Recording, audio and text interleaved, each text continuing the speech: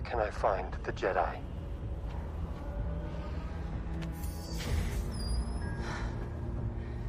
Take the Foundling to the city of Kaladin on the forest planet of Corvus. There you'll find Ahsoka Tano. Tell her you were sent by Bo-Katan. And thank you. Your bravery will not be forgotten. This is the way. This is the way.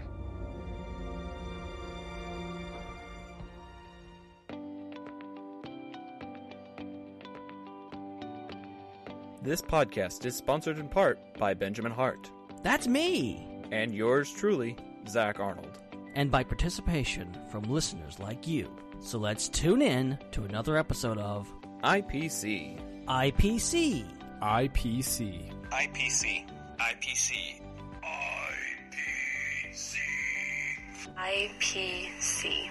IPC. IPC. The Intergalactic Peace Coalition podcast. All the galaxies. All for you.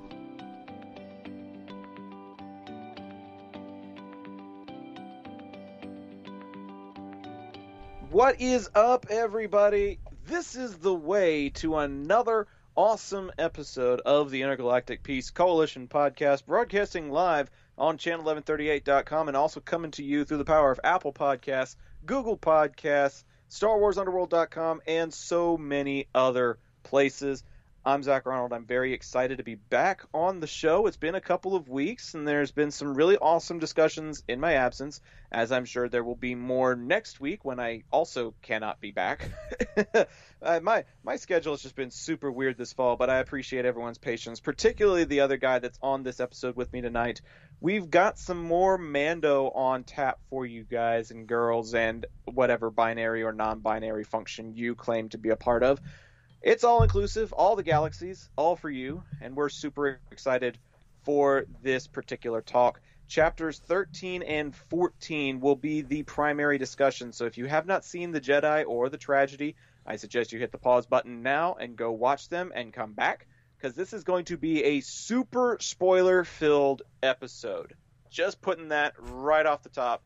And to help me break down these two episodes and all the spoilers and the season as a whole, it's my good buddy, my co-host, my friend, Mr. Benjamin Hart. How's it going, Zach? How's it going, everybody? And these episodes, man. Oh, we've got so much to talk about. So much has happened in this show since we last talked about it, and just within the last couple weeks. And for us right now, just the last few hours, it's been a hell of a ride. And yeah. The Jedi, The Tragedy, two massive episodes. It's almost unquantifiable. You can't hardly describe what we just saw.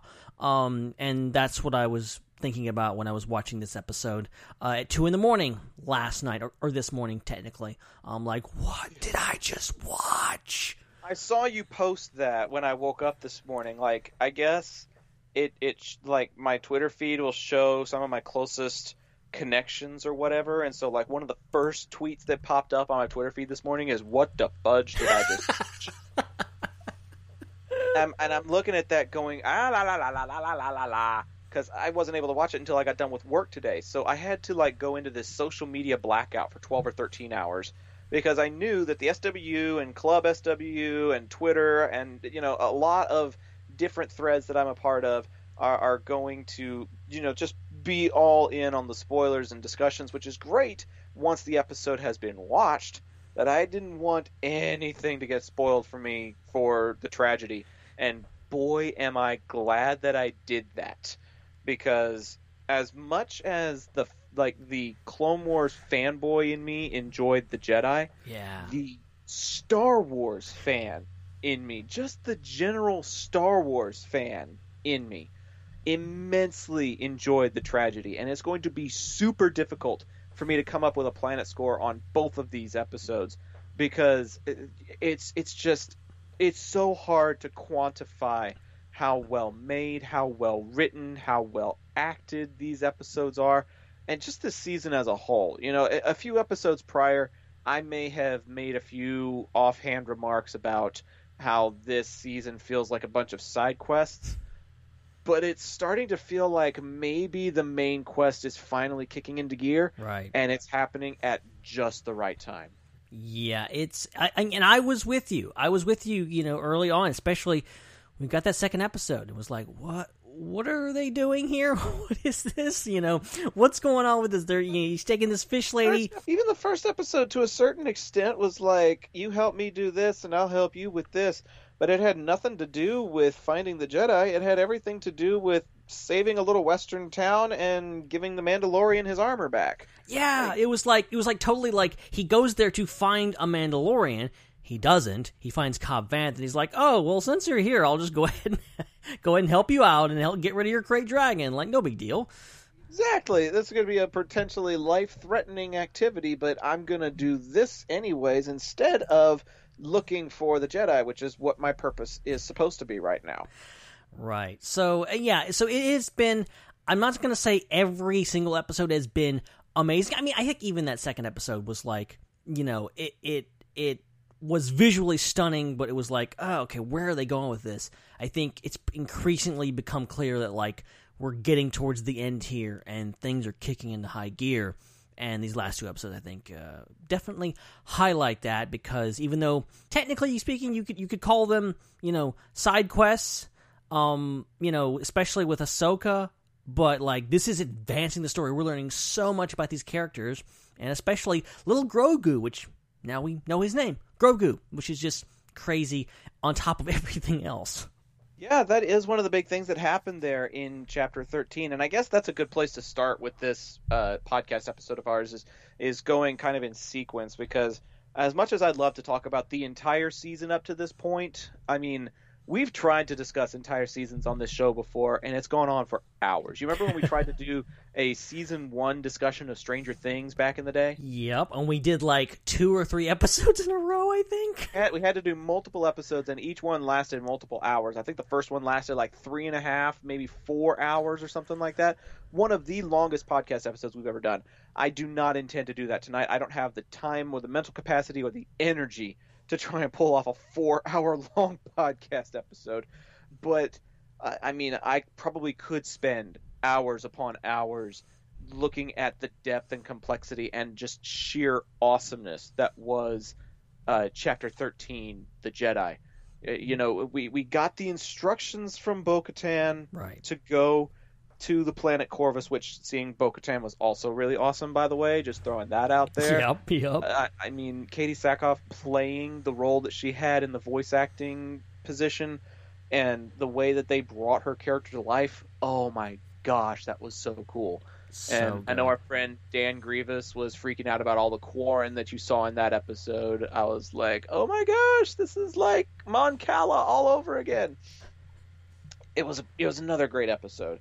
But to show up on Corvus, I really wasn't expecting to see Ahsoka so prominently and so right off the bat the way that it was. Like, the entire intro didn't even feature Mando and the child.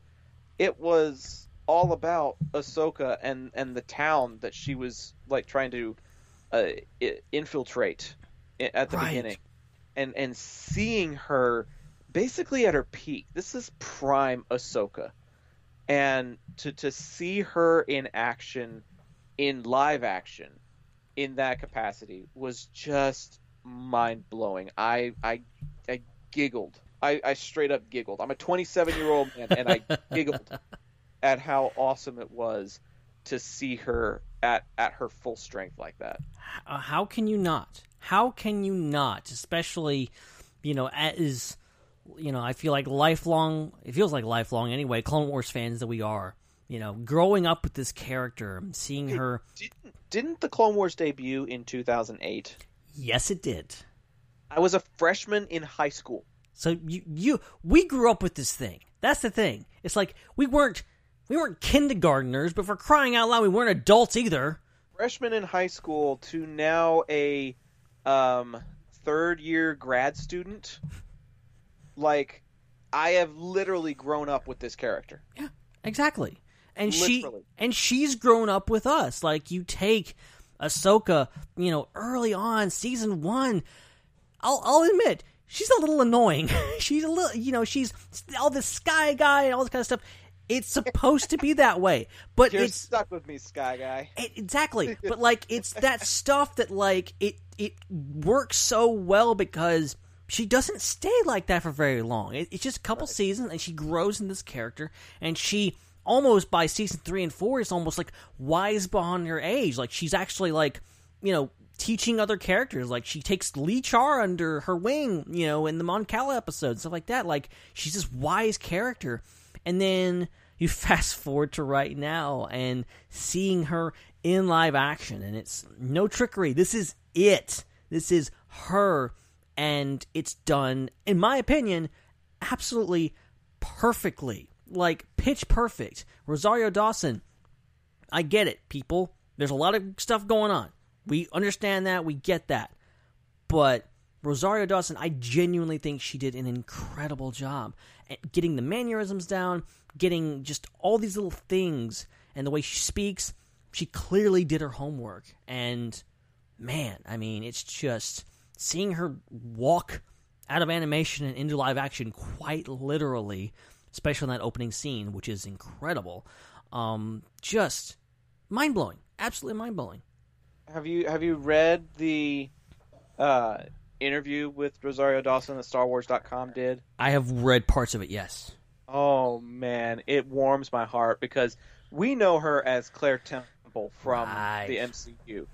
Seeing her be able to go from Claire in, Daredevil and Luke Cage and even Iron Fist. Did she show up in Jessica Jones? Maybe, for a brief part. I think she was just contractually obligated to show up in all those shows. So yeah, I'm gonna say she had at least one scene. I believe so. But to go from that to the Star Wars universe is just so cool. She's such a fantastic actor, and to see how much dedication she had to the role, back in 2017, I think it was, somebody fan cast her as a live-action Ahsoka, and she reposted it yes, please. And then she tells the behind-the-scenes story about how somebody from Lucasfilm saw that tweet, forwarded it to Dave Filoni, and he's like, yeah, maybe. She could potentially do that. He hit follow on her page and then had the official Star Wars page hit follow right after that. And that was her introduction to the Star Wars universe was just the fan casting and then getting followed by Dave Filoni. How it started, how it's going, you know what I mean?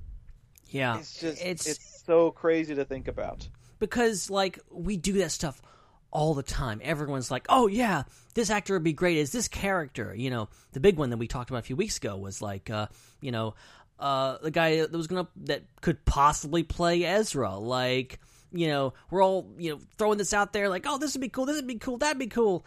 And you never actually think truly that it's gonna happen. It's all a pipe dream, this would never go over. But apparently this did. This was something that she was paying attention to. Filoni was paying attention to it. And it just got out of hand. And it kept going. And we didn't let it go. And they didn't either. And now it's here. And it's just amazing that we've come this far. That, this one of these fan casts is just, hey, we'll just throw it out. What if this was a possibility? Okay, it's real now. It's on screen. Mm-hmm. And what an on-screen performance it was too, because we had action sequences of Ahsoka just kicking butt. We had moments of wisdom and clarity as she meditates with the child. Right. And the big reveal, as you mentioned earlier, she was responsible for helping us figure out that the child's name is Grogu. And apparently he somehow survived Operation Nightfall, which is like a story in and of itself that I would love to figure out, because Exactly. It's been the stuff of memes for the last week. Have you seen some of the memes that have been going around? Oh, I love it. He's in the Jedi Temple chamber. He's got those blue cookies. He's like, I just went out for snacks. What happened? Oh, there's others that are like the ones reminiscent of the students that were nice to the gunman student, and the student sends him a text message and is like, I like you. You were the only text from Anakin to Grogu saying that. I like you, Grogu. You were always nice to me. Don't come to the temple tomorrow. And I was like, oh, damn, that just got dark. Oh, gosh. Or, like, the latest one I think I saw today was Anakin waking up in bed. He's like, oh, did I forget to get Grogu? Did I forget to kill him? Like, well, okay, they forgot to get a lot of people. Like, that's the other meme that's going around, is like Yoda saying to Luke, when gone am I, the last of the Jedi will you be? And there's like all these pictures of people like Ezra and Ahsoka and Grogu and, you know, all these other Force sensitive, Cal Kestis, and they're all like, I posted that meme on the SWU, and of course it got tons of likes, but also tons of replies, which I didn't read. People going, well, actually, you know, Cal Kestis really isn't Jedi, and Grogu isn't trained, and and like, come on. But I think what's funny is, I think in the interview that happened with Dawson, or maybe it was with Filoni, one of the two, they were describing Ahsoka's character and said that she seemed to embody the best of the Jedi Order, even if she didn't claim to be a Jedi. Right. Yeah, that's her care for life, her protection of the innocent, her dedication to do what's right and stop chaos and disorder. You know, the attacking things by any means necessary, like getting down to business and doing what must be done. Like her attitude, her perspective, her mentality are all things that should embody the Jedi Order, and yet she doesn't claim the title of Jedi. It's like she's almost risen above it for in some way. Right, and people were expecting her to kind of to pull out the old line of "I'm no Jedi," because, you know, that's the thing she tells Vader back when in Rebels, and I'm glad. It seemed like she was kind of not the opposite of that, but she was kind of away from that in the sense that she really was like she was embracing being a Jedi, because she walked away from the Order because they were un-Jedi-like, and you know, she's kind of taken up the mantle now and kind of becoming a Jedi again because, well, there's none left, and also, you know, she's more like a Jedi than a lot of Jedi were. Like, so I love that. Speaking of which, going back to memes again, one of my favorite ones that was circulating this past week was the hypothetical scenario where she meets Luke. Oh, yes. And they're like reminiscing about their encounters with Anakin / Vader. And at the end, one of the final panels, he's like, I saw him. I saw Anakin. And Ahsoka just breaks down and cries. Like, he turned. It's like everybody's belief that there was still good in him was justified in that final moment. And it almost like brings Vader's redemption to a whole new light, that Padme's belief in him was justified, that Luke's belief in him was justified, that Ahsoka's belief in him was justified. Like, there's so much more depth to Vader / Anakin's redemption now because of the storylines that people like Ahsoka have received. It's so interesting to see how it all weaves together. Yeah, and you know, her whole demeanor in this episode is her whole decision regarding Grogu and not wanting to train him is that she's scared of creating another Vader, basically. Like, she says it, like, I've seen what can happen to a fully trained Jedi. I'm not going to set this kid down this path knowing what could happen. She is scarred by her experience with Anakin because maybe at this point she doesn't know he was redeemed.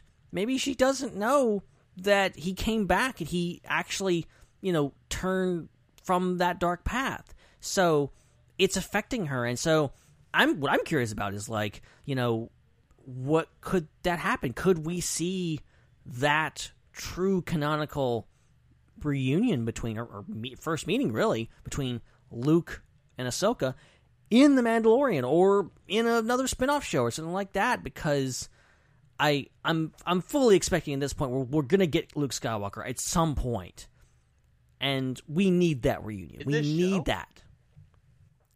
This show maybe. I would say a live-action show, definitely. Okay, that brings up another point. Based on the conversations and encounters that happened, particularly towards the end of this episode, I know we're kind of jumping around in our plot devices and plot points, but do you feel like the name drop that Ahsoka gives at the end of this episode is meant to tie into this series? Or was that episode meant to be like a backdoor pilot of Ahsoka's own spin-off show? That's what I'm really confused about, because I feel like from a purely storytelling point of view, if you mention Thrawn in this show, you need to pay him off. Thrawn really should show up in The Mandalorian. That seems crazy at this point that we could potentially get Thrawn. I never considered that possibility, but here we are. No, it's possible, and I feel like they should do it because people that just watch The Mandalorian, maybe only watch The Mandalorian, are going, where's this Thrawn guy at? What's going on? They need to explain it. But at the same time, you know, it could just be a one-off reference, and maybe we're going to get that, you know, that Rebels sequel, that, you know, Ahsoka show, whatever they're calling it these days, and get something that this is just Ahsoka, because she doesn't come along with Din. You know, she kind of goes off on her own path. We don't know if we're going to see her again in The Mandalorian. This could be her only appearance, and her next appearance could be another show or something. Exactly. That's exactly my problem. And maybe it's a problem, maybe it's not. I feel like we have seen evidence now of how successful a Disney Plus original can be. Right. Because didn't Nielsen say that The Mandalorian was one of the top viewed shows in the month of October? It was top. It was the third of a lot, and it had like over 1 billion views. And so it's got that type of potential. It's got that type of momentum to it now. But like our friend Steven is saying in the chat, kind of need Moff Gideon to do a little bit more in this series so that he can be the primary antagonist. He's got the Darksaber. He's got pieces of the Imperial Remnant kind of coming together and doing some things. It would be kind of a disservice to his character to usurp him with Thrawn in a season or two, when he really hasn't done enough to be considered like a super credible villain. Yeah, you know, outside of you know his big show of force at the end of season 1 and the stuff that transpired in chapter 14, there really hasn't been a whole lot of substance to Gideon's character to warrant offing him and replacing him with somebody else. That's what makes me feel like Ahsoka kind of needs her own show. Because Mando needs to keep telling his own story, but we really need to see Ahsoka's story. You know, like, there's all this potential for Rebels tie-ins, getting a live-action Sabine, a live-action Ezra, a live-action Thrawn. You know, bringing all of that stuff into the live-action realm is totally doable. But if you do it in this series, it no longer becomes about The Mandalorian. Yeah, that's the inherent issue with trying to include all of that into this series. Is the title of the show is The Mandalorian, but what's the point of seeing the adventures of Din Djarin if all you're watching it for is Ahsoka and Thrawn? Very true, very true. And I'm just thinking aloud here, like, say, for example, and this is a thought that went through my head, what if at the end of the season, it's revealed that Gideon isn't the top guy, that he's working for Thrawn, and that's for Thrawn. See, that's a thought that I had as well. Because... But you've already done that with Gideon. You already set up Werner Herzog as this guy, the big guy, and then spoiler alert, it's actually Moff Gideon. It's really I feel Gideon like he's working for, and I feel like you've already used that trick. That's the trick you've already used. I feel like give Moff Gideon his due and let him actually be the big villain.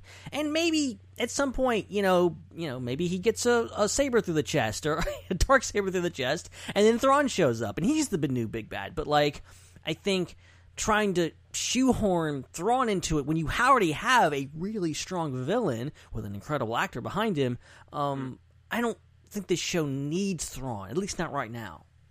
And here's the other interesting component is, Bo-Katan is after the Darksaber.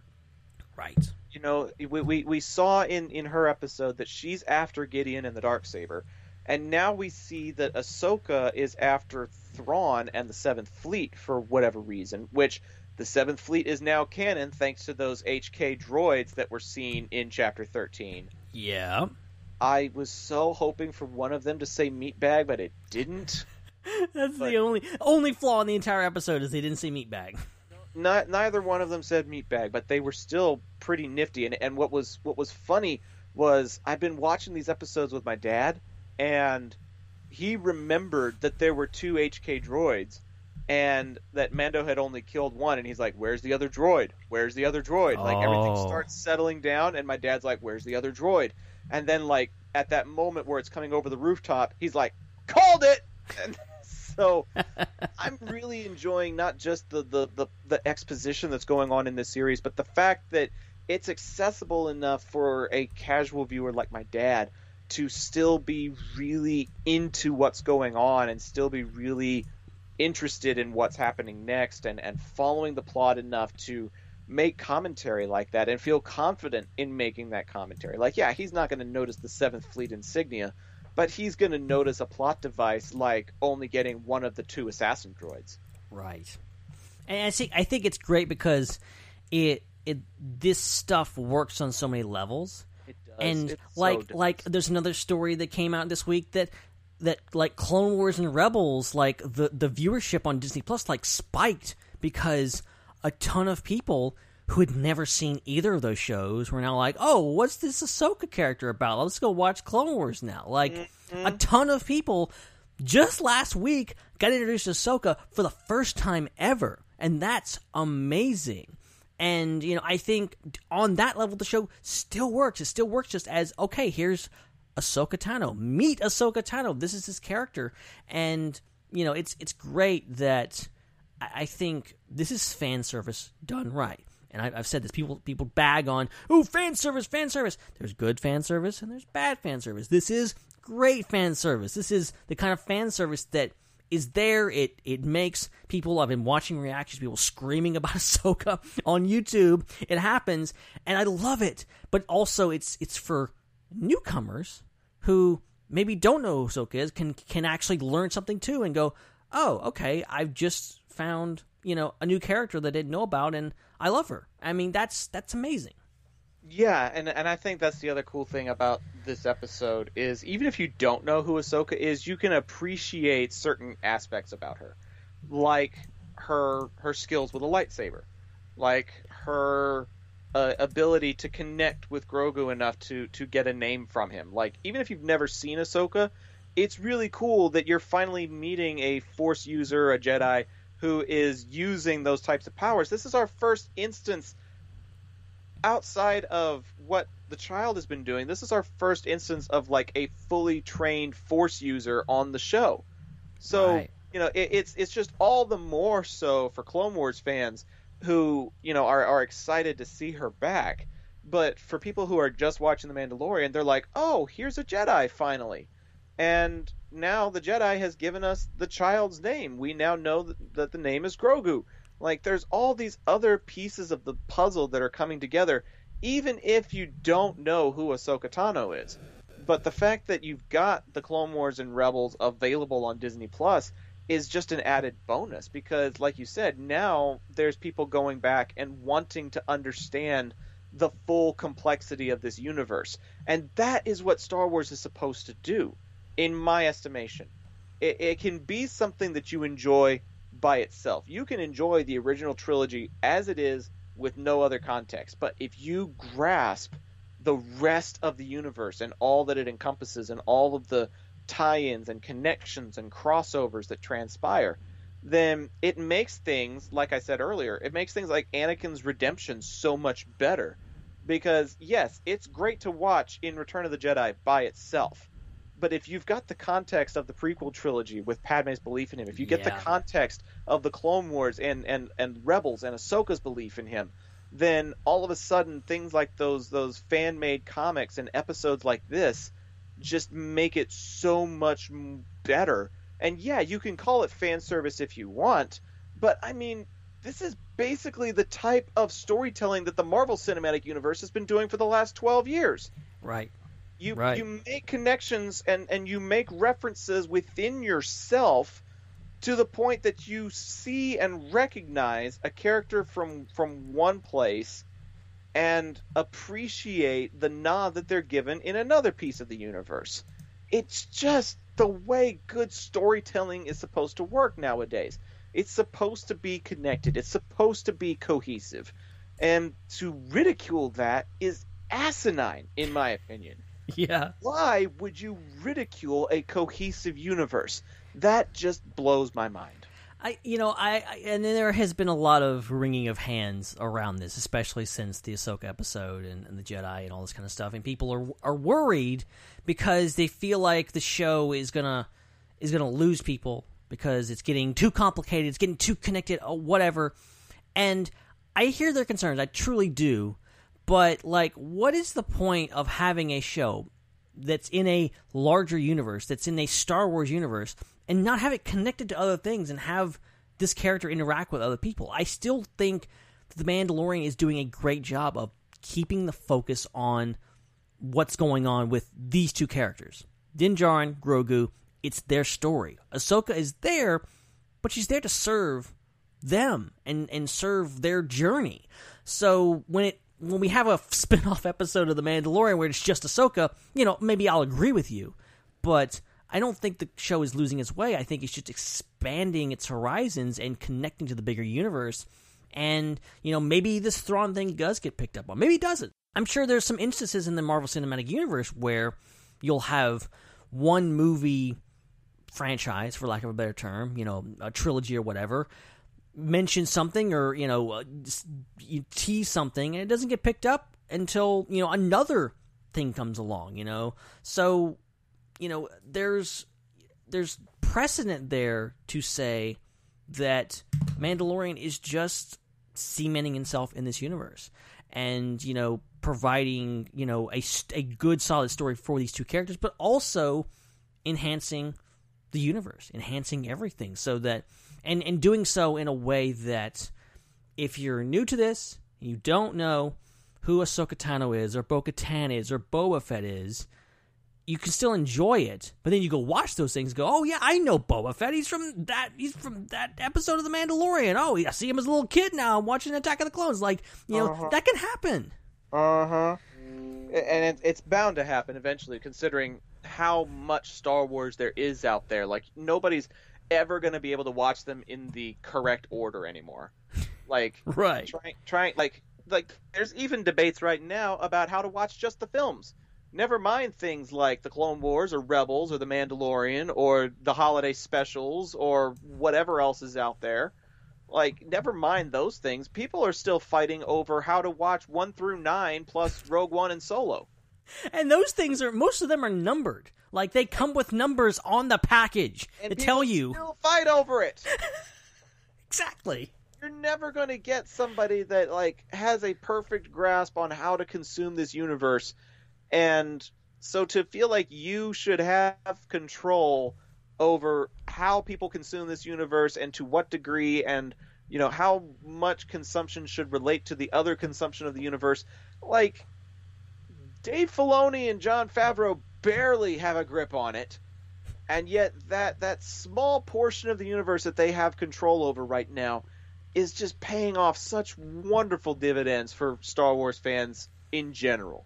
Oh, yeah. Like, I'm seeing people who have been fans of Star Wars since the 70s saying that this show is making them feel like a kid again. Yeah. And that is the magic that Star Wars is supposed to bring to the table. And to be able to do that in such an effective manner as this weekly show that ranges anywhere from 33 to 47 minutes. Like, being able to lose yourself in a universe for 33 minutes is just a fantastic feat of storytelling. And it's bridging the gaps, and it's connecting everything, not just in a way that, oh, it's this character and this character. It's not showing favoritism to any specific era of Star Wars. Like, sequel trilogy, mainly focused on the original trilogy, and it was pretty much trying to avoid mentioning the prequels most of the time. Whereas this show is, it's using prequel characters, Clone Wars characters, putting them in original trilogy. We're in the sequel era technically, and also giving time to original trilogy characters. Like, we got Ahsoka last week. This a huge prequel era character, and now we got just a few hours ago, Boba Fett, and a continuation of his story, a character that's literally been around for now literally 40 years, because Empire Strikes Back turns 40 this year. So it's amazing that this show is not just doing fan service, it's doing fan service for everyone. It's giving everyone what they want in regards to, if you're a Boba Fett fan, hey, here's a younger fan, you and Ahsoka, yeah, here you go. Like, it's doing all this in such a effective way and just making people happy, which is nice to see, because it's not been a happy year. But seeing people online lose their minds about seeing their favorite character in The Mandalorian is just so heartwarming. Okay, so I guess that brings up an interesting piece of conversation, and maybe it'll help segue into our other discussion in a bit here. Were you more excited to see Ahsoka or the return of Boba Fett? That's a hard question. I think it's probably Ahsoka. I think just because, like we said, I've grown up with that character truly. I have such an affinity for that character. But I love Boba Fett too. I've always loved Boba Fett. And seeing him, and basically they're doing what I always wanted them to do, which is, yeah, he survived the Sarlacc, and he's alive, and he's back, and he's got his armor. Like, this is like a dream come true for me that they're doing this. And then having Ahsoka there is also a dream come true, because, getting a continuation of her story. And there was a point where, Ahsoka lives. Is she alive? Is she not? We thought, oh, she's going to get killed in Order 66, and no, she continues on. It's really a toss-up for me, but I think I'm going to have to go with Ahsoka, because we have seen Tim Morrison in live action before. You can kind of imagine that. We've seen Boba Fett, in his story. He's been in the films, whereas Ahsoka is just this is such a huge deal to see her in live action and see it translated so well. Yeah, the translation from animated to live action is a challenging one, and it was not without controversy, particularly in the context of Ahsoka's Leku. Right. Let's talk about that for a minute or two here, because there were a few people, including our own Jake Damon, who were not a fan of the presentation of Ahsoka, particularly in the context of her headtails. Yeah, I got that impression. I heard the complaints, and I don't care. I get it. I want this to be. I'm a stickler for accuracy. I'm a stickler for being, trying to get things on point. I get it. It is weird, especially when you consider the fact that they're really long in Rebels and they're really short in Mandalorian. And yeah, it doesn't make sense, but I'm willing to let it slide. They basically said that they just chalked it up to they needed them to be short so that it would be easier for stunts and all that. And they're gonna try to do them longer in the future, which maybe confirms that she's gonna be back at some point. But it's not a huge deal. It's not even something that on the first viewing I even noticed. So that's my litmus test. It's if I didn't notice it off the first viewing, if it wasn't something that bothered me, then it's not a big deal. It's like the people that complain about the the stunts in certain things. Like, oh, look at this. Like, if you slow this down, I'm like, I don't care. Like, you know, if I slow it down and I have to do it, then it's not really a flaw. Yeah, I mean, I've gone back and forth on this a couple of times because I like to listen to everybody's arguments and hear everybody's complaints, because I have complaints about stuff myself that I would like other people to listen to sometimes. You know what I mean? Yeah. Like, I feel like it's only fair that if I'm going to complain about something, I need to be willing to listen to somebody else's complaints about something.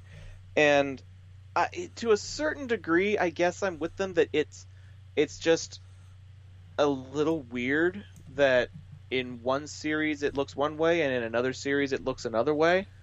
But I mean, the one litmus test, to use your phrasing, that I've been able to use with people is, okay, then you also need to complain about how Count Dooku's face looks abnormally long in the Clone Wars compared to how he looks in Attack of the Clones.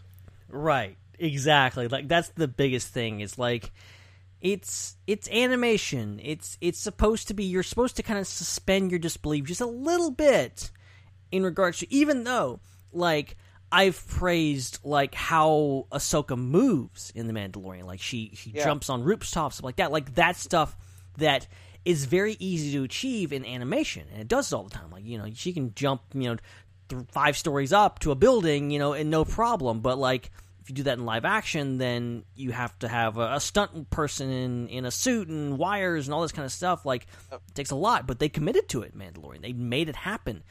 And so I appreciate that. But ultimately, it's about, you know, just making the character believable and getting the voice right, making people, you know, buy into it. And the rest of it is just kind of have to fall into place. And yeah, if it bothers you, that's fair, you know. And I think generally there's also just been a little bit of pushback about, you know, the general consensus about Rosario Dawson and the fact that a lot of people wanted Ashley Eckstein to do the role. And, you know, obviously they're recasting. A lot of people aren't buying her as the character.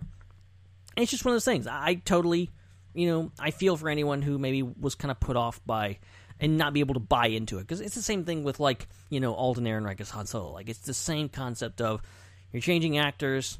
Some people are going to like it, some people aren't. It's just the way it is, unfortunately.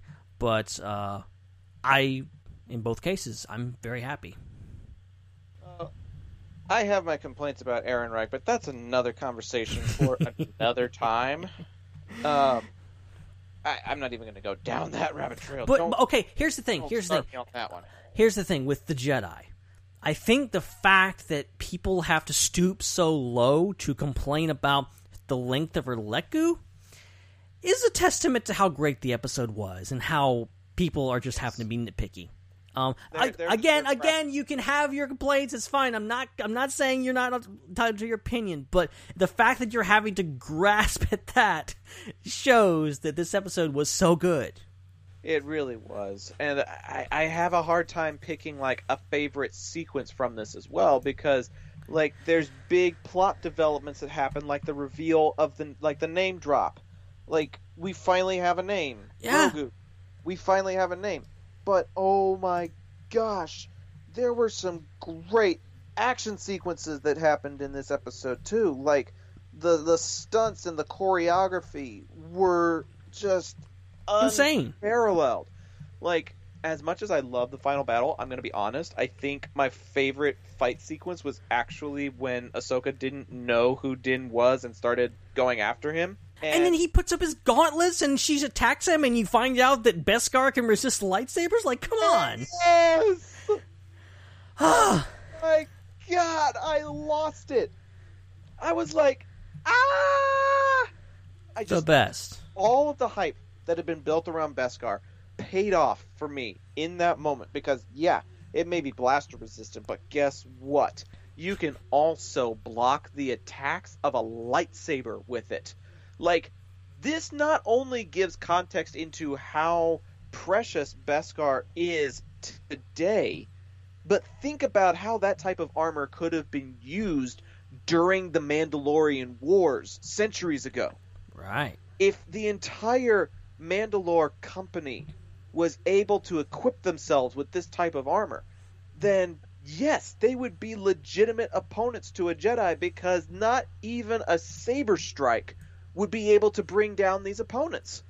And then also think about how much of a badass this must make Mace Windu, because he knew what type of armor Jango Fett was wearing and still charged at him and got him in the one weak spot, which was the neck. Yeah, exactly.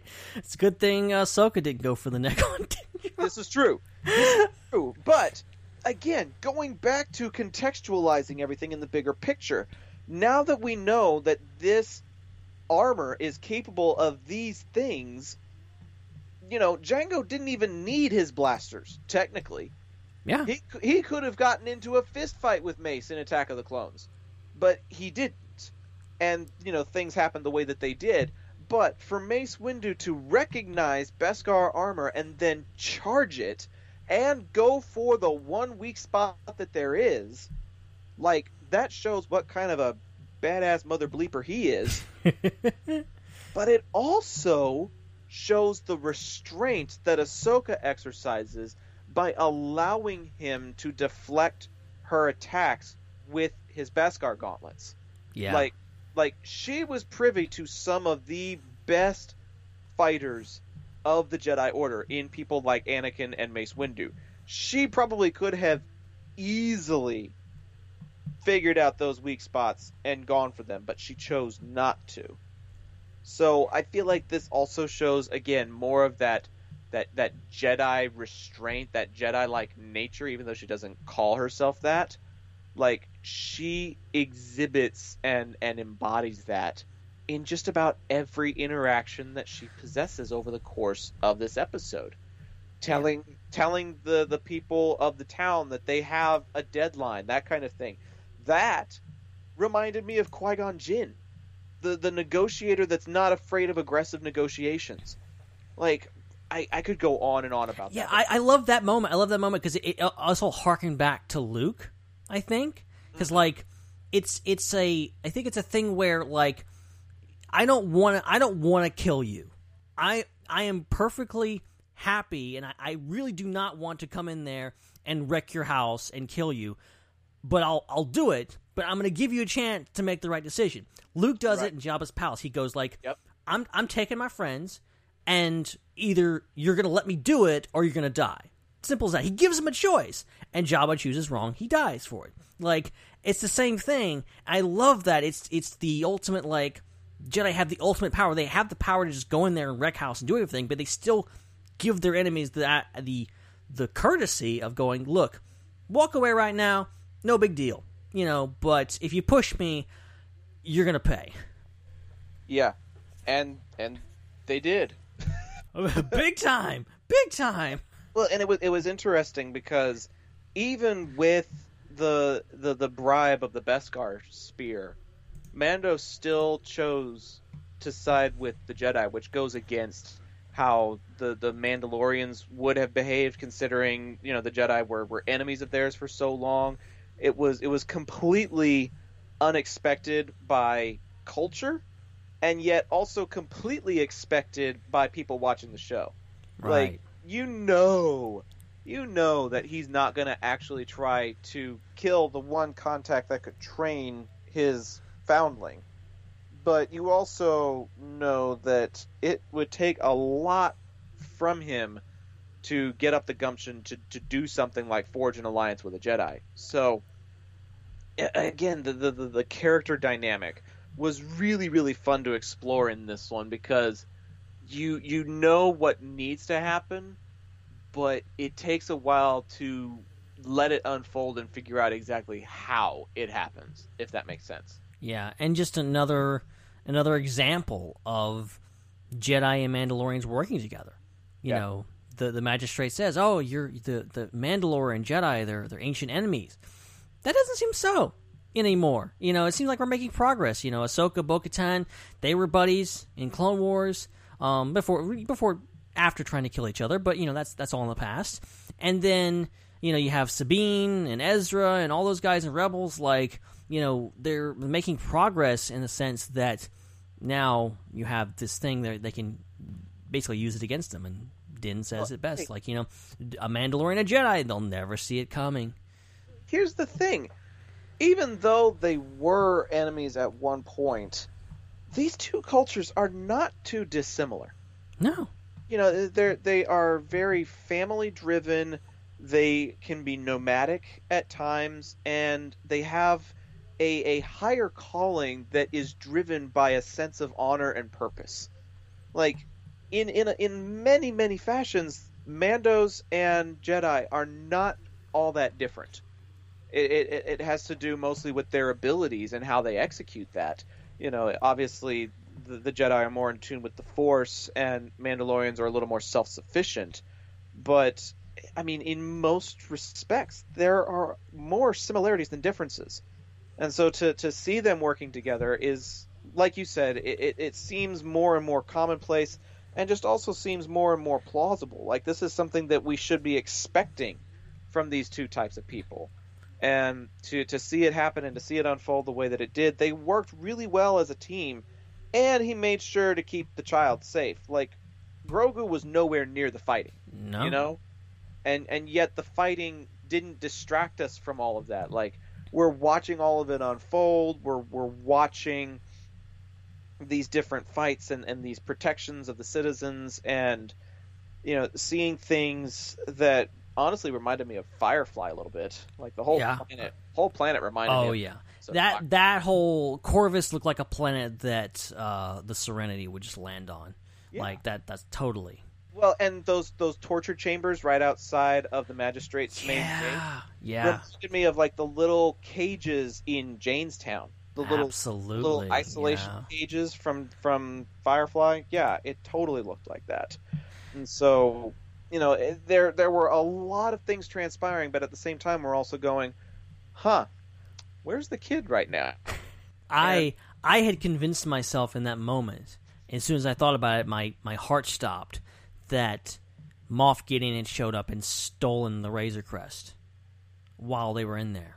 Oh, man. And he was going to go back to an empty ship or something. That would have been... Or just no ship. Oh, man. Yeah, which is... spoiler alert.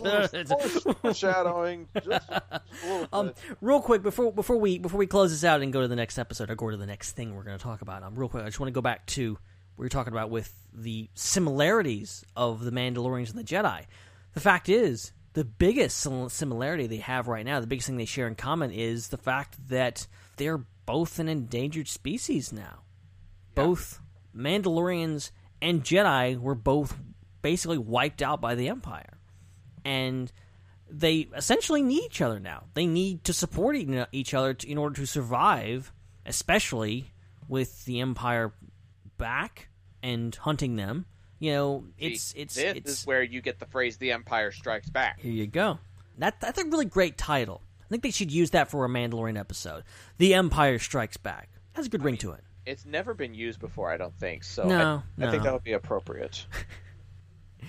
Great. But I'm looking forward to seeing like the relationship between the Mandalorians and the Jedi. That's something that's been around for a long time, but it's especially pivotal in this era. Yeah, I would agree to that, which is what makes me think we haven't seen the last of Ahsoka. I would say absolutely. I would, and I was talking to our buddy Sean the other day by a text message, and we were kind of going over like why did they cast Rosario Dawson, or what does this mean that they've cast her? And obviously we know why, but my opinion on like her being cast is an indication that they're going to revisit this character, that they've cast someone like Rosario Dawson. That's a testament to, okay, Rosario has probably signed a multi-deal contract, and she's going to be in probably multiple seasons of Mandalorian and multiple other seasons, and maybe even a movie if they want her to. They're going to leave all the doors open, and we're absolutely going to see her back as Ahsoka at some point. Bro, what if she shows up in the Kenobi series? I mean, there's all this talk about, flashbacks. It could happen. And also, she's alive during Kenobi. So, exactly. So it doesn't have to be a flashback. No, it does not. It does not have to be a flashback. She could show up in the Kenobi miniseries, which is set to start filming in just a couple of months. Yeah. Or Supposedly. next month. Supposedly next month. I don't know how reliable the rumors are, but apparently they're going to be like starting next year. We're going to be seeing some, and apparently the Cassian show is filming right now, so stuff's happening I didn't even know about. So this is kind of in the right timeline, because if they were able to get her to record stuff for season 2, then the contract would probably extend for like a time period as well. And the timeline is right that when they start filming the Kenobi series, she could potentially show up in something like that. It's possible. So I'm just saying. One last thought that I want to put out there that somebody noted to their audience on Twitter. I forget who it was. Correct me if I'm wrong, but I believe this is the first female versus female duel in the Star Wars canon between the Mandalorian and Ahsoka Tano. At the very least on screen, we have never had a woman fight another woman in a Star Wars production. There may be something. Okay. So here's the thing. Here's a caveat here. It has to be live action, because I know there's probably at least one, if not several, in Clone Wars. I know Ahsoka and Bo-Katan went at it at least once, so that's a girl fight. So that was the official first, or one of the first. But as far as in live action with two actresses, like, this is the first time this has ever happened, and it's crazy. It's just another piece of groundbreaking material that happens on this show, and it continued to break down even more ground in Chapter 14, but we'll get to that in a second. We are talking about both the Jedi and the tragedy in tonight's episode, but don't want to get too far ahead of ourselves just yet. Let's just do some overall thoughts and try to come up with a planet score of some kind. I know that we're going to do like an end of the season recap that'll talk about how we feel about the whole season, but I mean, the debut of Ahsoka kind of warrants its own discussion and its own score. So how would you look at the Jedi just by itself? How would you look at the Jedi and how it fits into the universe, how it fits into this season, how it fits into this show? Based on all of that, what kind of a score would you give it? I am going to give it a 10 out of 10. Honestly, there's not much, if anything, that I have to complain about this episode. It is firing on all cylinders. It's one of the best of the entire series, and certainly one of the best Star Wars things to ever exist, in my humble opinion. And just, it just goes out on so many limbs, and the writing, the music, the cinematography, the special effects, the acting, it's all there. And on top of that, you have a great storytelling. You have, great just, handling of the characters and serving Din and Grogu's thing, and we, giving more backstory on them, but also, giving us these amazing characters and giving us this incredible fan service, which is, Ahsoka Tano and finally in live action. So, insanely good episode. Insanely good. And, 10 out of 10 for me. Oh, man, you make some really excellent cases. I was ready to give it a particular No score. pressure. No pressure. No, don't feel that. Look, I am a pushover. I'll be like, just 10 out of 10. I'll give a 10 out of 10. My 10 out of 10s mean nothing anymore because I give them everywhere I can. But, you do you. Oh, man, I do that all the time anyways. But,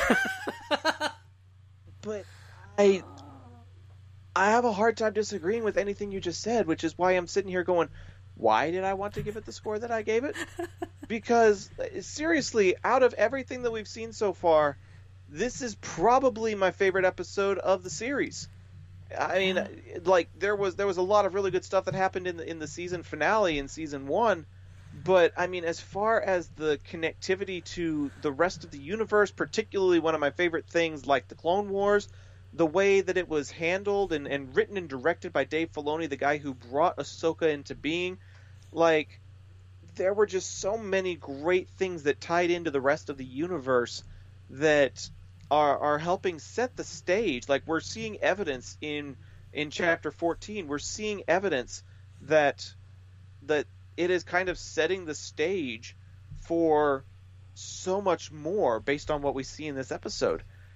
I am inclined to agree with you. Like, even this episode is like 47 minutes long compared to like the half-hour things we've been getting, like, usually. Like, this is an even longer episode than we usually get, and yet it didn't feel any longer because we were enjoying everything that we got. Plus the Admiral Thrawn name drop that was completely unexpected. Like, I was not expecting the Seventh Fleet to play a factor in this show in any capacity. And to throw that in there in the end of the episode, I know that is not a throwaway line. I know that is going to lead to something, and I can't freaking wait to see what that's going to be. And I hope to God that it's Lars Mikkelsen that actually gets to play the role that he voiced in Rebels. He's definitely got the physique for it.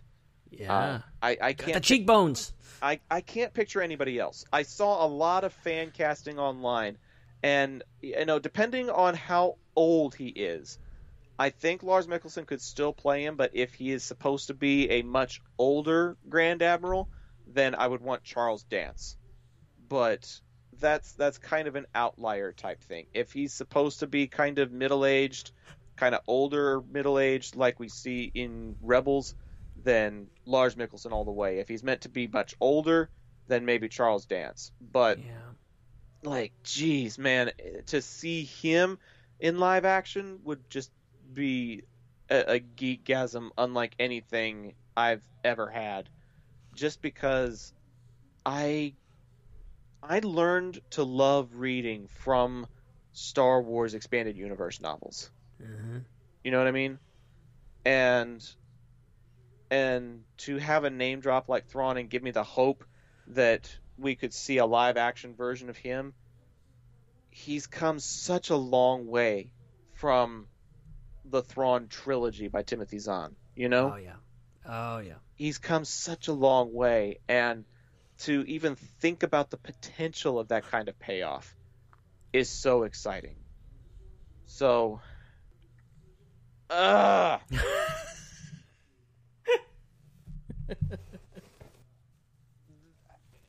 here's my problem. These 47 minutes are not enough. I still want more. I still want... So that's your complaint? That's the point you're taking off, is wasn't long enough? That's the half point I'm taking off. It still wasn't long enough. I wanted more. And so this is going to be a 9.5 for me, because that's fair. I wanted more. Give me more. Just put up that Kylo Ren gif. More! I wanted even more of it, yes. Our friend Steven gives it a 7.75. I'm glad that we don't have him on this episode. I would rip him a new one for giving it anything below a 9. But, yeah, that's where we're at. And where we're at is we're gonna be doing things a little bit different than we usually do here on the show. We're gonna go ahead and take our ad break now, say hello to our friends and patrons and all that sort of thing, and then we'll come back with some even more fun, and we'll discuss chapter 14 on the flip side of the break as well. So don't go away. We'll be back with more fun discussing The Mandalorian when the IPC podcast continues. This is IPC.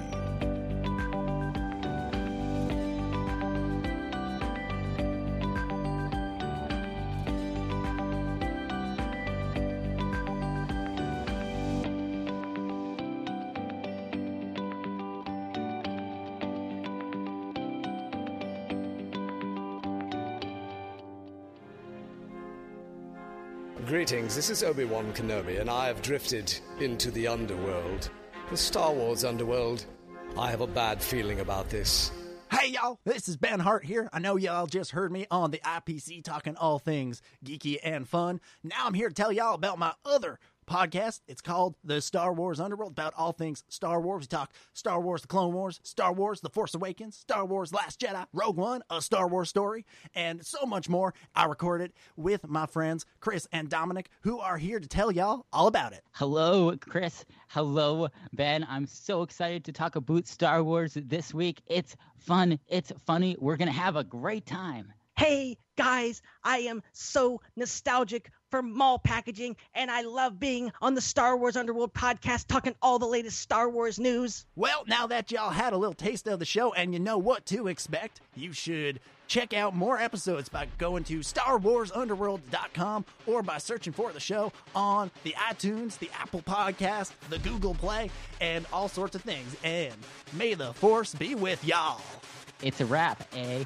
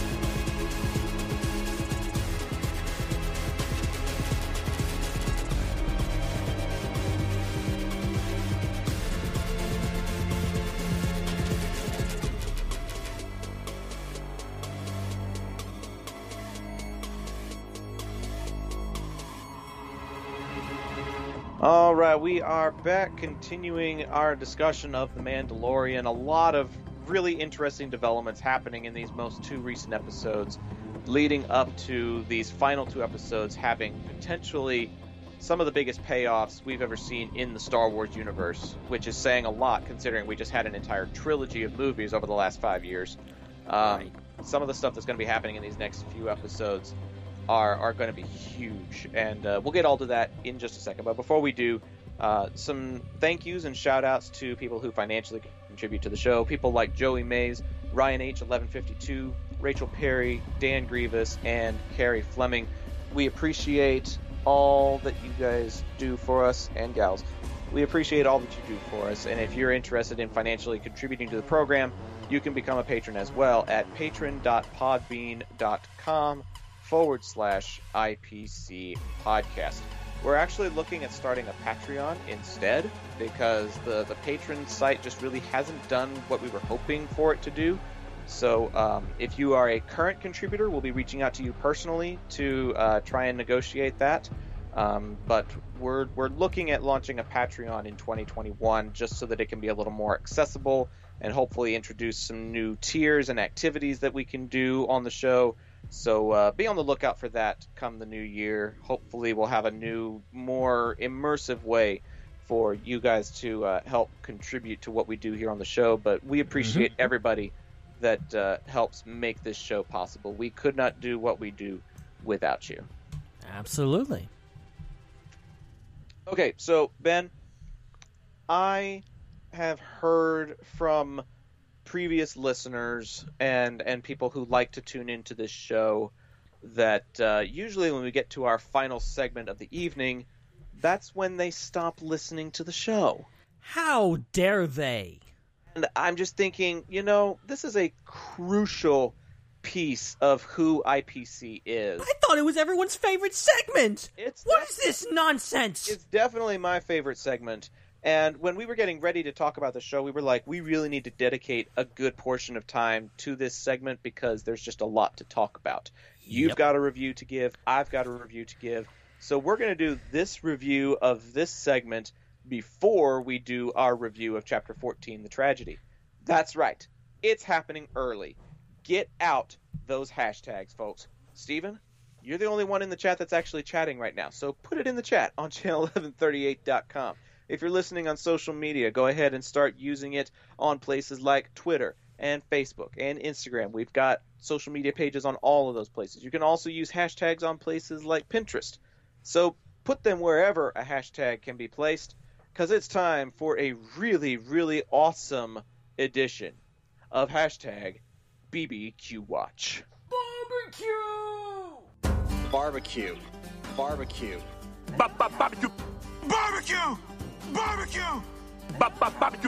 Barbecue it. Barbecue it. Barbecue it. Barbecue. Barbecue sauce. Barbecue sauce. Barbecue. Barbecue. Barbecue. Barbecue. Barbecue. Watch.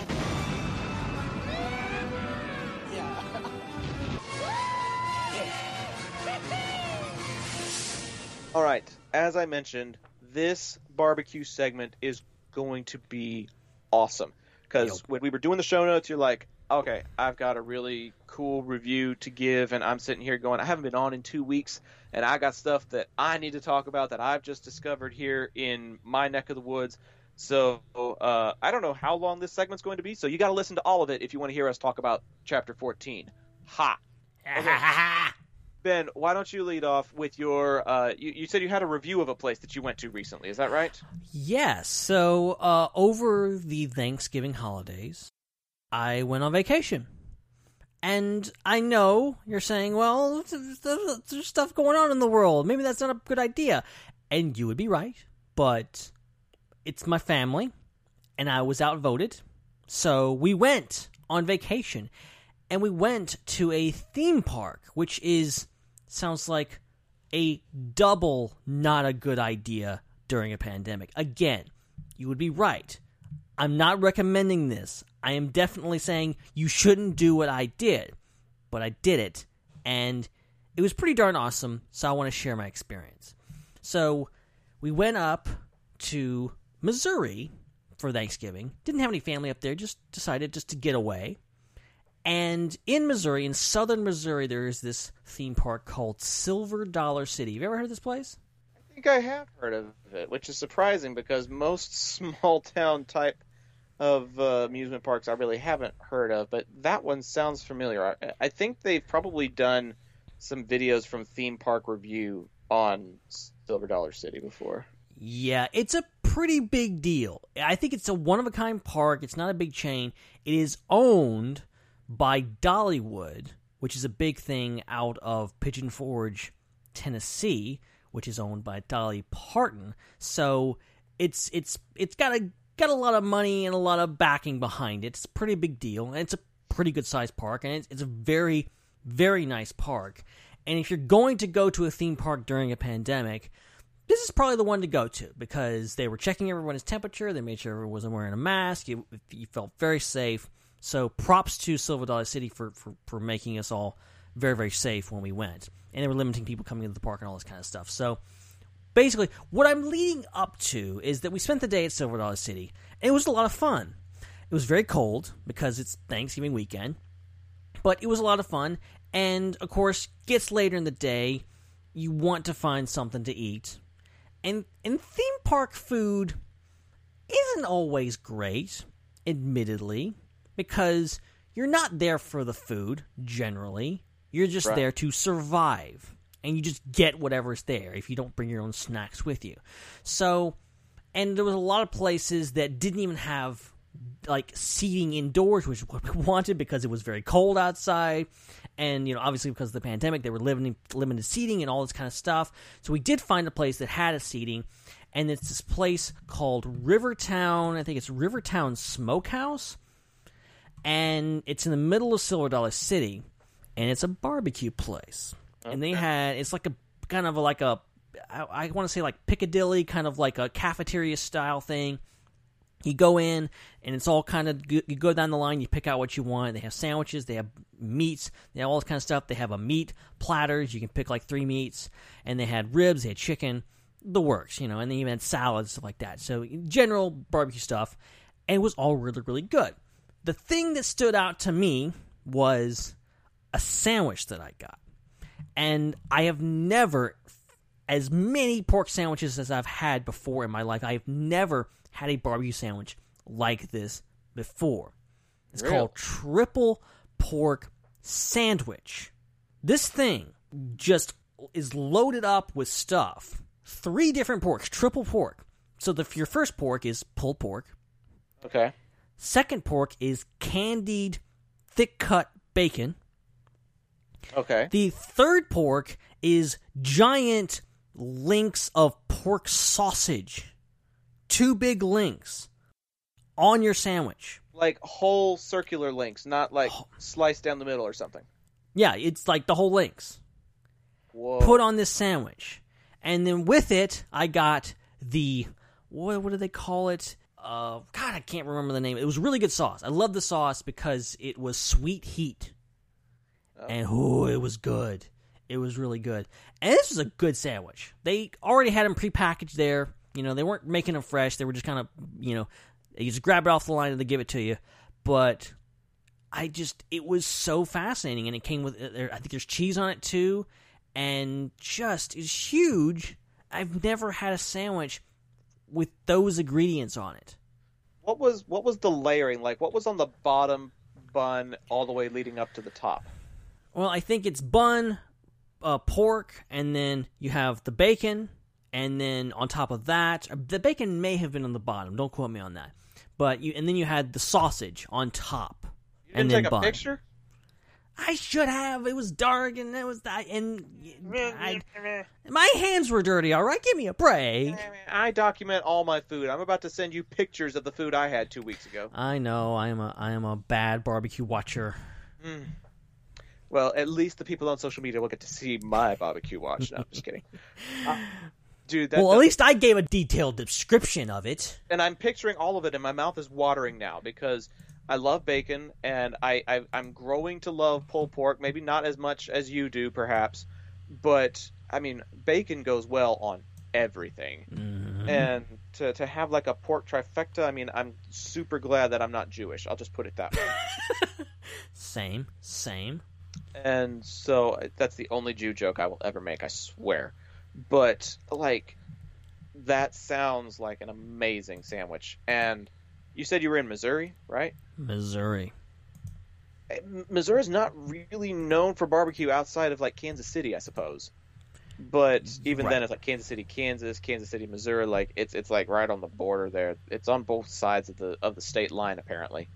I guess I really never thought of like Missouri barbecue before, but that type of experimentation makes me wonder why it hasn't spread like wildfire, because that is something I would definitely consume. Guaranteed. Yeah, it's amazing that I haven't like heard of anything like this or seen anything like it. You know, I don't know if this is a Missouri thing or just something they thought up. You know, obviously it's a pretty big company, so I don't know. But you know, I've had double decker sandwiches with like chicken and pork. We've talked about that before, but like nothing like this. Well, you need to come back to Texas sometime so that we can go over to that place called Jambo's and get ourselves a Jambo Texan sandwich. Yeah. Because I've shown you pictures of that one, haven't I? I think so. That thing, I swear, has to be at least 10 inches tall. Because they just stack like brisket on top of links, on top of turkey, on top of brisket. Like it's just layer, and then like Texas toast on either end of it with like a giant skewer going through everything to hold it in place. Wow, that's amazing. It is a giant sandwich. Jambo, Jambo Texan sandwich. If you look that up on Google Images, you will find it instantly, and it is amazing. Oh my gosh. But that's not what I am here to talk about tonight. I am here to potentially blow your ever-loving barbecue mind. Oh. Are you ready to have your mind blown, good sir? I'm always ready. Okay, so about a year ago, there was a dude who worked in advertising who opened up a food truck on a whim. just as a pastime when he wasn't doing marketing stuff. And the food truck had a lot of success, to the point that he made enough money off of the food truck to purchase an actual physical restaurant location. Wow. And for the last year or so, it has been growing and building in popularity. I am now part of a Facebook group called North Texas Barbecue Lovers and Addicts, and there's like thousands of people on this page. I forget how many exactly, but I want to say it's over 10,000. There's a 7 involved. It's either 17,000 or 70,000. I forget. But it is a huge number of people. And anytime an out-of-towner comes to the group and asks, where do I need to go when I visit North Texas? Almost all the time, somebody's top 5 includes this place in my hometown called Hurtado Barbecue. Hurtado is the last name of the guy who founded it. Hurtado Barbecue is like an middle upscale barbecue establishment with a fusion of Mexican food. They have things like street corn, elotes, if you're from the border. They've got like barbecue-ified street corn, and I think they've got like brisket tacos and maybe a couple of other things that are like in the vein of Hispanic food, but then also a lot of really creative barbecue food and sides. If you wanted to try a little bit of everything, I would recommend getting there at 11 a.m. when they open, because they run out of stuff by 2 o'clock. Oh, wow. My friend and I finished work early. My coworker and I finished work early and made it to Hurtado by about 2 or 2:30 one day. And by that point, they were already out of sausage and turkey. Wow. Which is a shame, because they have a sampler platter called the El Jefe that it gives you 2 family-sized sides in addition to brisket, turkey, ribs, sausage, and pulled pork. Wow. All of that on one plate for $35. Dang. It's supposed Wow. it's supposed to feed 2 people, and boy did it. It fed the both of us and then some. The problem was they were out of some things, so they replaced it with some other stuff. Like, they had plenty of ribs still, so they gave us like a double portion of ribs. They were good, but they weren't as good as your family's. Okay. All right. I still swear by your family's ribs over at Rob's. They are the best ribs I've ever had in my life, and that is still true. But those ribs were like top 3 ribs. They were pretty good. And the brisket was so soft, it was falling off of my fork before it even reached my mouth. That's a great sign. It was an amazing sign. And they had these things that they called brisket beans. That was one of the sides. It was like baked beans with actual diced brisket chunks in the bean sauce. Wow. And then they had Hatch green chili mac and cheese. It was like a baked mac and cheese with green peppers intermingled in it for a little bit of a kick. Wow. But the thing that changed my life at this particular establishment, literally changed my life and changed my perspective on food as I know it, was this invention of this Mr. Hurtado. Nobody else in the country has it. He created it and inspired it, and now other places are ripping him off because of how popular this food item has become. Whoa. It's called the Texas Twinkie. Oh my gosh. And it is not an actual Twinkie. It is not like you take a Twinkie and you deep fry it. No, sir. If you want that, you can go to the state fair. This is unlike anything you've ever had. This is a 2.5-inch long jalapeno pepper that has been gutted. The seeds are gone. But in the place of the seeds and the inner lining, you have a bed of pimento and sharp cheddar cheese mixed together with in-house diced brisket. Oh my God. And then this whole thing, the pepper, the pimento cheese, the brisket, is then wrapped, and I mean wrapped, in maple smoked bacon. Oh my God. And when you take a bite of it, you literally get a taste of every single thing that I just described. Wow. That's a masterpiece. You get bacon, you get cheese, you get pepper, you get brisket. Everything is included in this one bite. And it's big enough that it will service you for about 3 bites. And this Texas Twinkie you can get a la carte for $4. Seems a little steep, but considering all of the ingredients that get thrown into this thing, it is worth every penny. I gave one to my dad at one point that same day. Like, I called him right after I ate it, and I was like, "Where are you?" And I had him come over to my house after he was done with work. And I popped that thing in the toaster oven for a couple of minutes, and I let him try it. And he's like, "You only got me one?" Like, he wanted more. And I told one of my supervisors at work about it, and now he sets his clock by when Hurtado opens so that he can be there to get himself a Texas Twinkie before they run out. You've started something here. Telling you, dude. I sent you a picture of, like, the plate that we got. I'm looking at it. It looks incredible. They included a couple of Texas Twinkies for us because they were out of turkey. So we've got Texas Twinkies on that plate. The pulled pork is in the top left corner. The brisket's right down the middle. The ribs are on the right-hand side.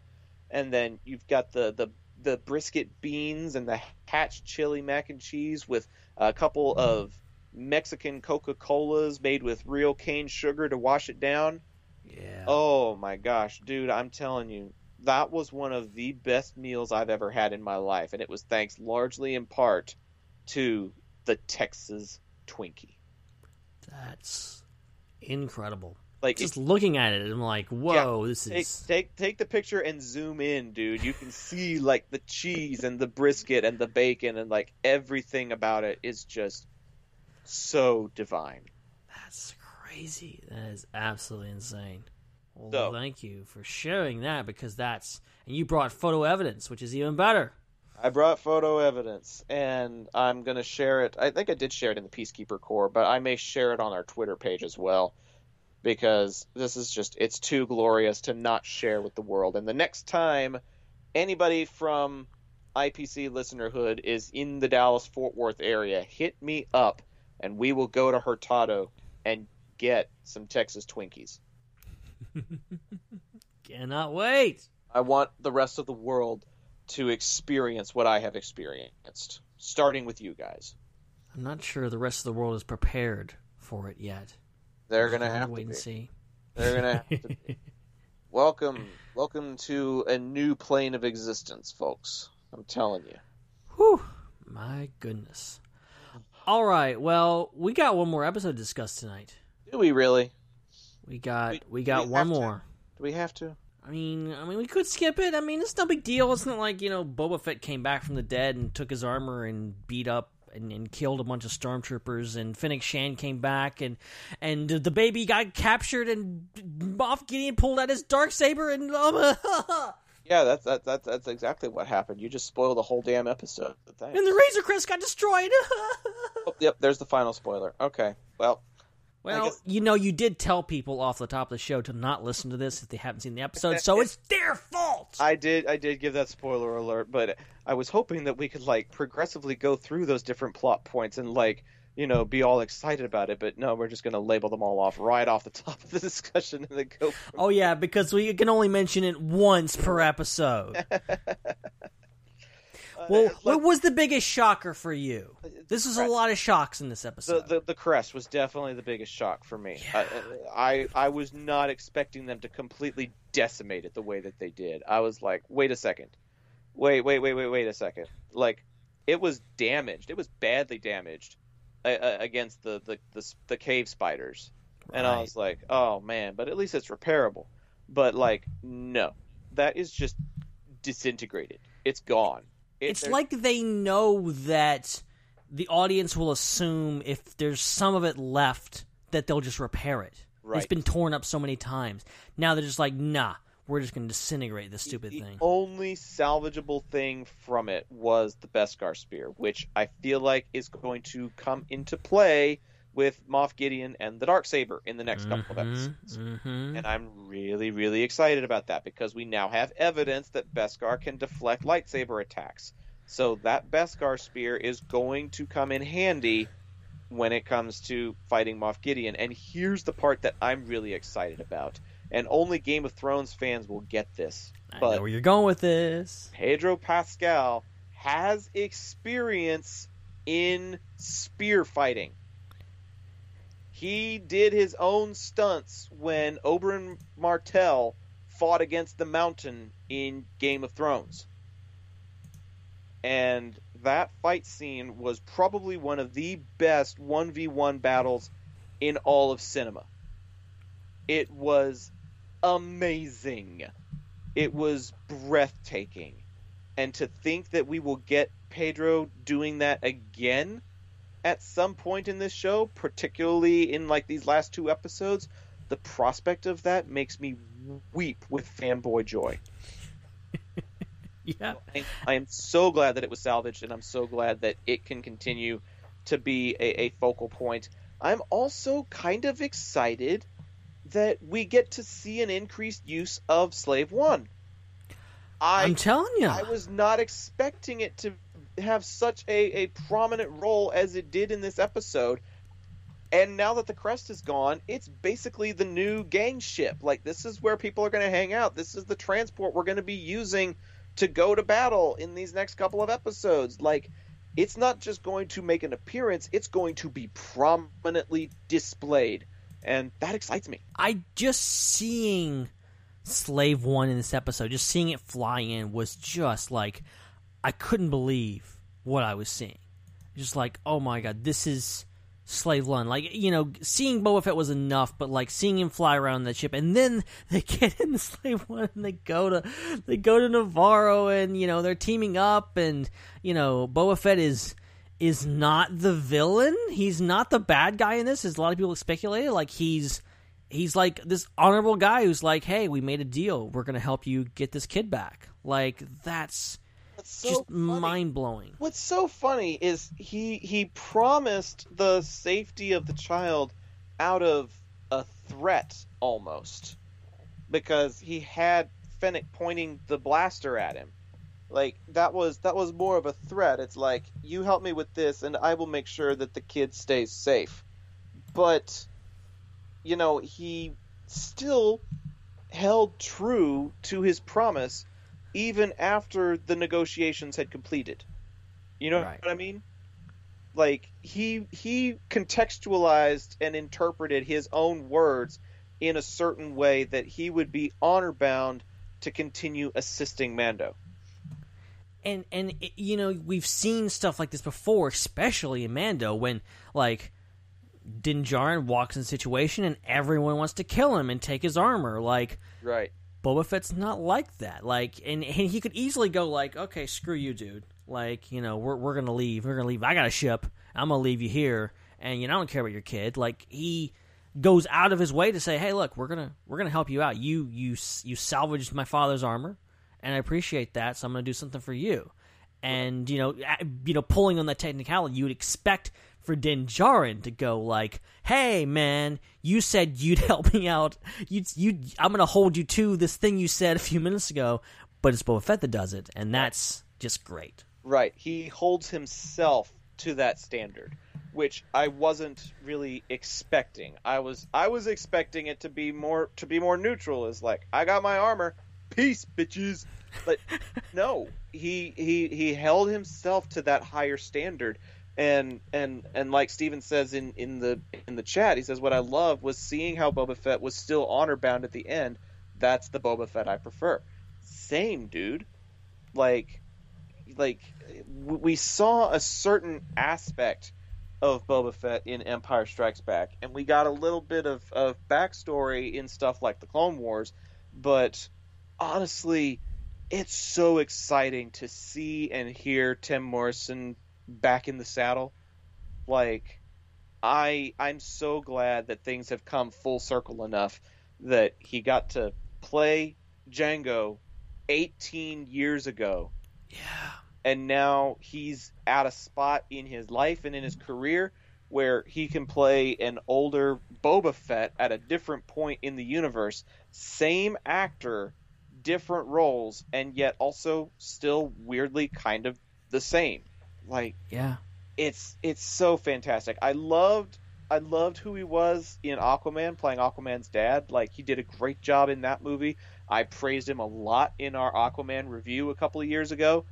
And now to see him back in the Star Wars universe, it was so fun, and it totally did not disappoint. His choreography, his fighting style, like, Tim Morrison never lost it, and to see all of it on display in this episode was mind-blowing. It really is. And to think about the fact that, like, Tim Morrison has voiced Boba Fett in a lot of stuff, but he's never actually played him. Right, like in the like a physical stuff, right? role. Right, like he did video games, I know. He did voiceover for Empire Strikes Back and kind of retconned that all to be, Tim Morrison. So, like, it's he's always been there as kind of a presence, but he's never actually got to be on screen and say, hey, I'm Boba Fett, and I'm here to kick some ass. And Boba Fett kicks more ass in this episode than he ever has, ever. Well, and the cool thing is, we see sequences of him doing it without the armor and with the armor. Yes. Like, it was so interesting to see that it's not the armor that maketh the man, Yeah. Like, regardless of who's got the armor on, Boba Fett as a person is a CBA, certified badass. And to examine his two different fighting styles was also really interesting, because when he's without the armor, he's got like this deadly version of the type of fighting style we saw in Rogue One with Chirrut Imwe. You're right. I didn't even think about that. Like Chirrut uses a lot of those stick-like blows to the head and knocking people off their center of gravity and tapping them on the shoulder to create a distraction and get their attention. Like, Boba uses a lot of that type of fighting style, except his blows to the head will crack open the helmets of a stormtrooper. Seriously, like those stormtroopers were freaking dead. They weren't stunned. Like he stabbed them. He stabbed several of them. That's another part of that lethal force, as opposed to what Chirrut does. But some of those blows to the head reminded me of like certain cartoons or whatever, where you punch somebody in the face and in slow motion you see some of the spit and their teeth go flying and stuff like that. Those white chunks coming off of the helmet, those were like shards of the helmet that went flying on impact, but it almost felt like teeth were flying because of how hard they were hit. Yeah, it's just like those poor stormtroopers. I actually felt sorry for them. I didn't. I like when the second transport landed, I was like, yes, fresh meat. More, give me more. Actually, I take that back. The first time I watched it, I've watched it twice now already. The first time I watched it, I actually thought that transport was bringing in the Dark Troopers. I did too. I thought that the second transport would would be the disembarking of the Dark Troopers. I was disappointed that that's not what happened, but I was still glad to see them make an appearance, even if it was for all of like 33 seconds. But yeah, I thought Moff Gideon was just going to show up with the Darksaber and start kicking ass. No, it's too soon for Gideon to be kicking ass. He's still lurking in the shadows, and he's going to have to step into the light in these last 2 episodes, but I had a feeling that he was going to play it at arm's length, because that's just, to me, that seems like the kind of person he is. He sends in other people. He's got contacts that are tracking the Razor Crest. He's got, people like Werner Herzog's character, who was trying to get in touch with the child first. Like, he delegates a lot more than he does stuff by himself. And I think that's what's going to make these last couple episodes interesting, is he's not going to be able to delegate his way out of this one. He's going to have to face it himself, and he's going to have to come out the victor if he wants his plan to succeed. So it's interesting to see. I'm really, really curious to see if he really is reporting to somebody else, because the whole idea of doing a like a blood transfusion so that somebody could become force sensitive through the transfusion of midichlorians, I don't think, in my personal opinion, I don't feel like that is something that Gideon himself would do. But going back to our discussion of the previous episode, that does sound like something that a certain blue chiss might be crazy enough to do. Oh, that's interesting. I don't feel like Gideon has the cojones to do something like that, but considering Thrawn's fascination with knowing and understanding and outthinking and outmaneuvering his opponents, I feel like if there was ever somebody in the Imperial Remnant that would actually want to try and emulate the Jedi to the point of a midichlorian transfusion, that type of 2, 3, 4 steps ahead type of thinking is something that is definitely in Thrawn's wheelhouse. That's interesting. And Thrawn's whole thing is that, like, he's so analytical, but the Force is the one thing that he can't wrap his mind around. Exactly. And so by being the recipient of that transfusion, he has a better chance to study and understand something that he doesn't have a good grasp on. Yeah.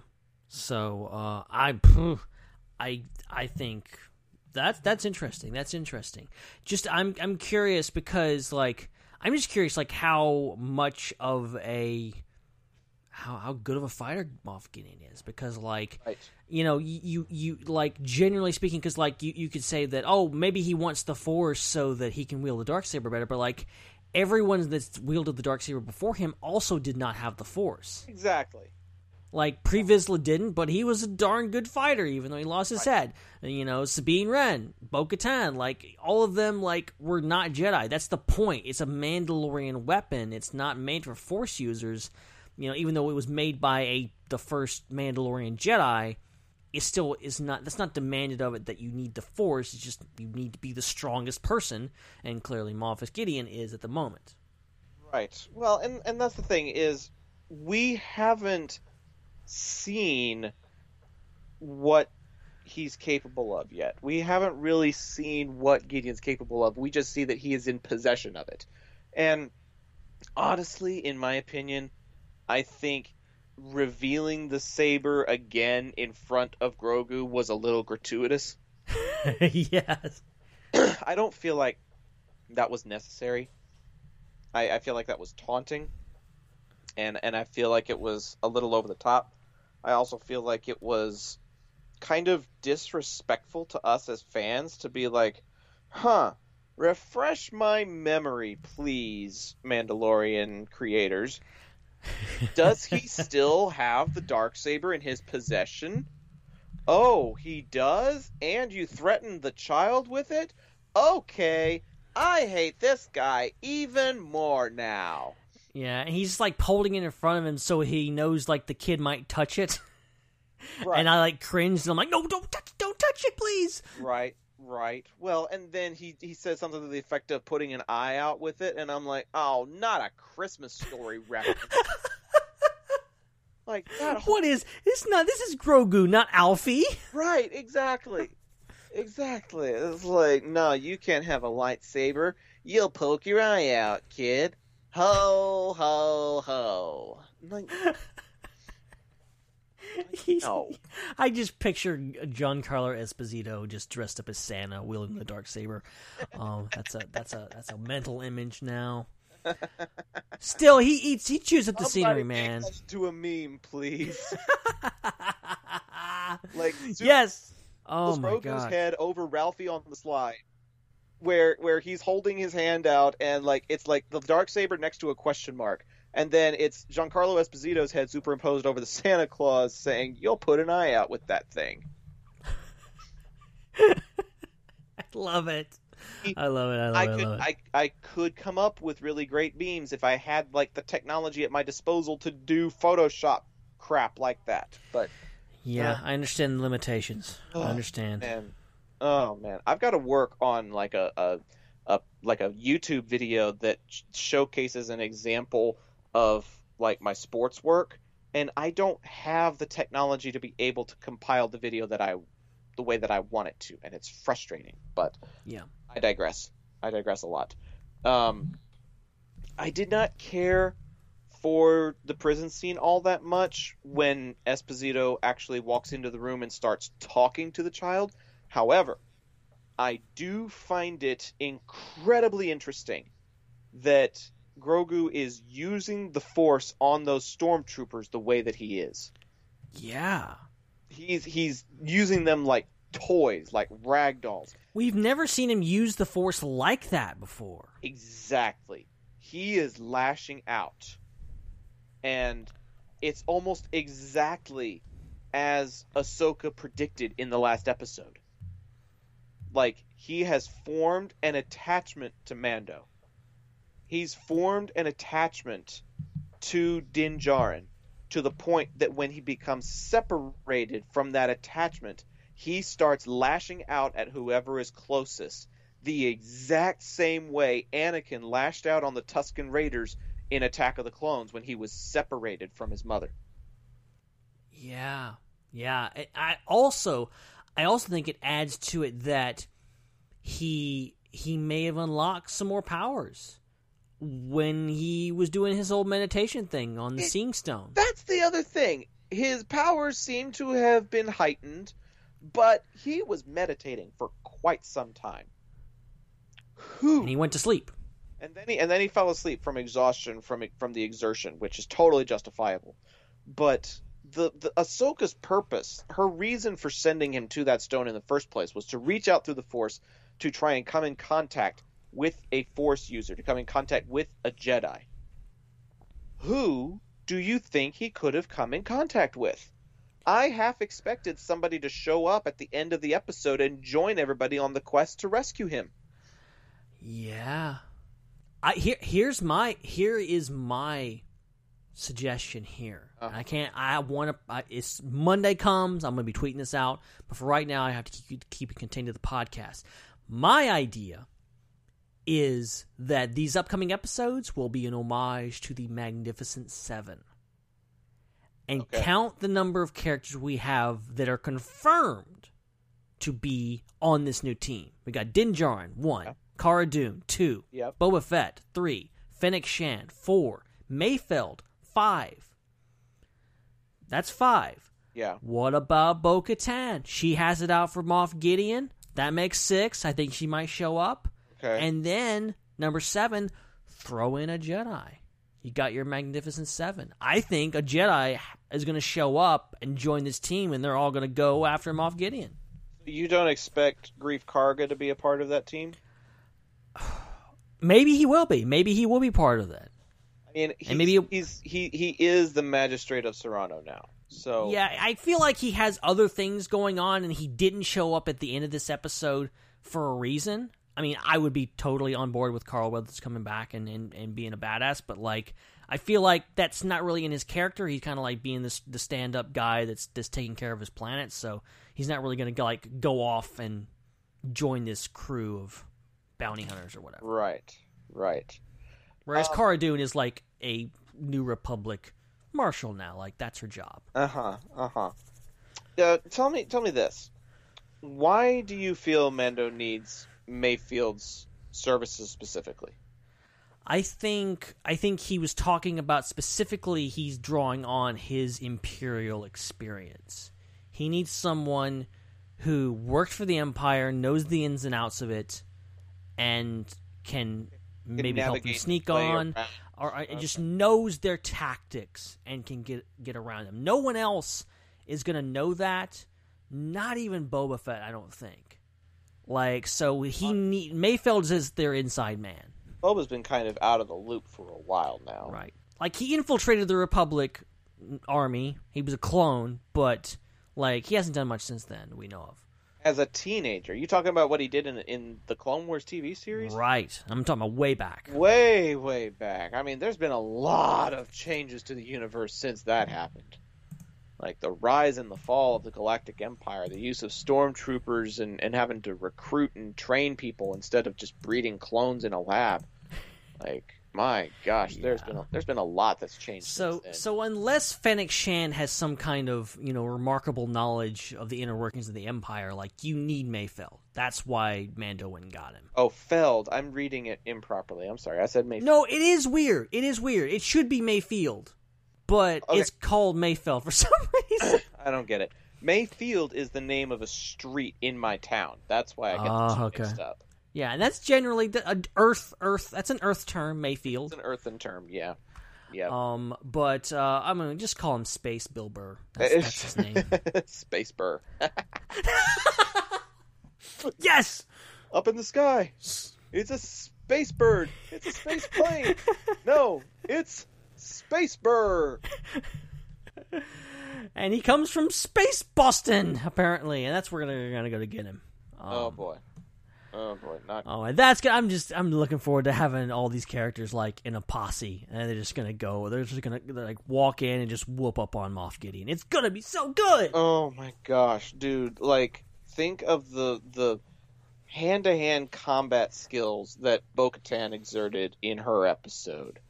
And then think about Mando using I keep forgetting that wrist power that he's got, the wrist weapon.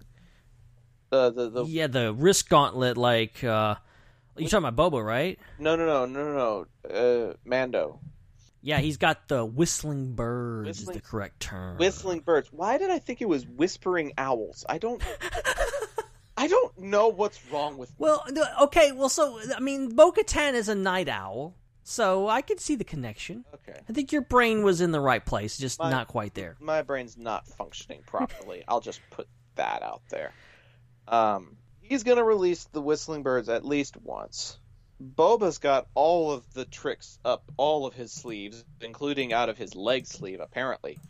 And then Fennec, being the sharpshooter that she is, I saw some shooting in this episode that I never thought I would see before. Yeah. And it was amazing to watch, especially the one where she's falling off the cliff and shooting them as she's descending. She falls, turns around, and shoots as she's falling backwards. Just, oh God. Ming-Na Wen. I'm so delighted that Fennec Shand is not dead. That was my biggest, hang-up with that Gunslinger episode. Not Toro Calican, all right? I can tolerate him. It's that they put Ming-Na Wen in Star Wars and they killed her off immediately, and now she's back. I am so happy. Well, and then everybody's speculation about who the person in the boots was walking up to her was completely justified. Right. And then she went and had surgery, apparently. Is that what she was showing off when she, showed off her stomach? She's got some sort of, mechanical engineering where her torso should be? She's got a robot tummy now.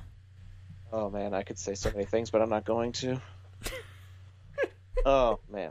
But she's got a Darth Maul thing going on there. Her bottom half is a robot now, I guess. A little bit, seems like.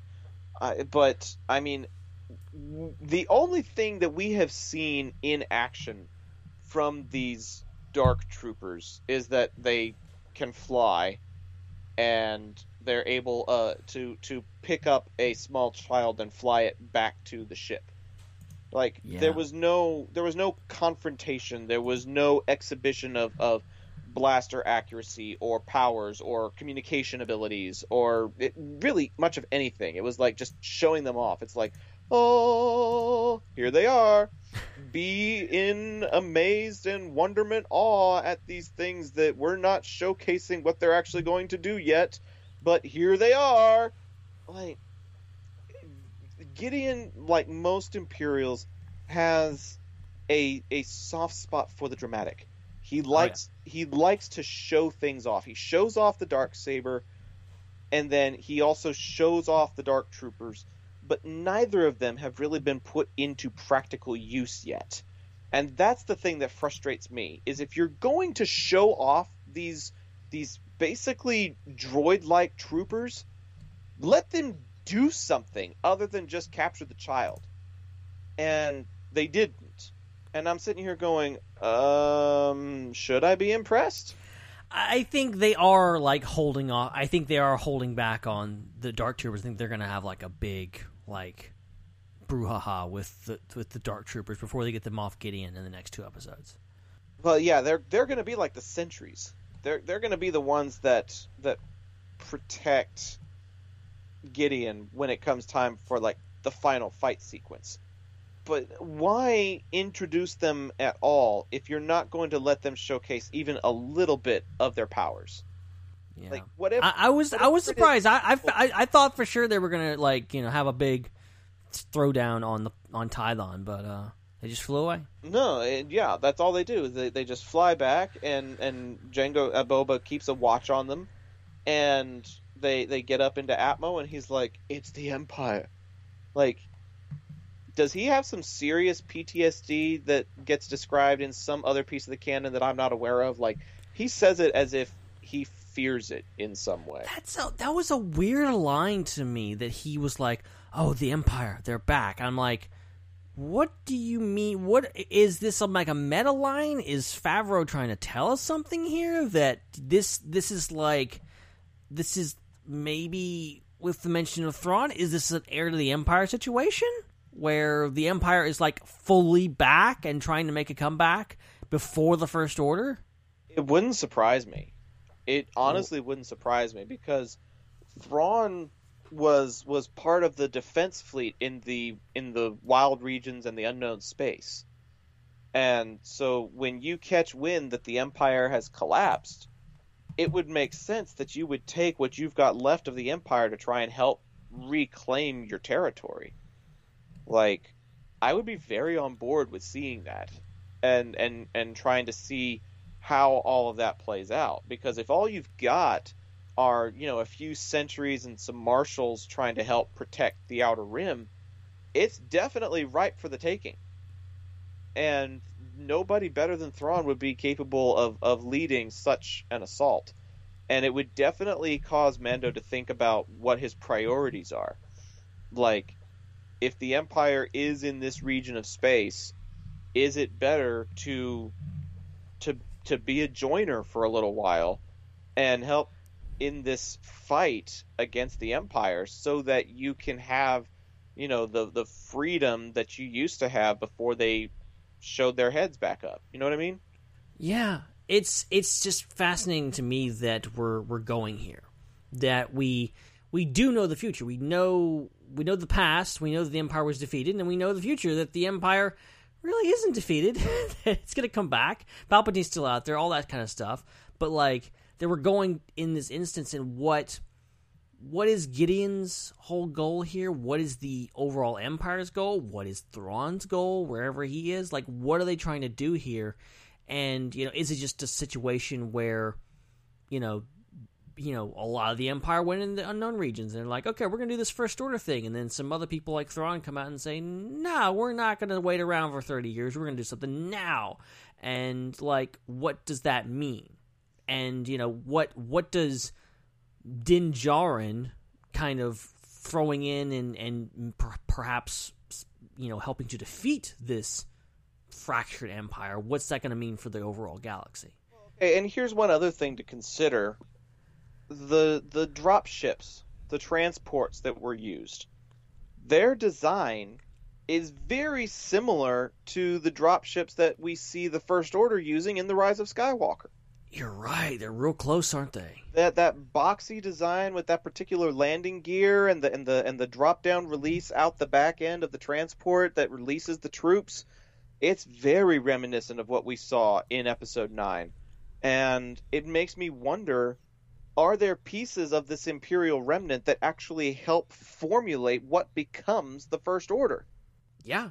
It's like you could, I don't know, it's real interesting to see, like, I don't know, like you could see Moff Gideon be part of the First Order too, I mean, I guess. Here's the biggest problem that I always had with the First Order was, like, I never really saw enough of them or enough of their formulation or what regions of space they controlled for me to view them as a legitimate threat to the galaxy, especially after the destruction of Starkiller Base. That felt like their capital planet. When it was gone, I was like, okay, you've lost your Death Star, essentially, so now what are you going to do? And they just never felt like a legitimate enough threat. I never understood how we came to the line, the First Order reigns. I was like, how? You blew up one planet in a galaxy of literally tens of thousands.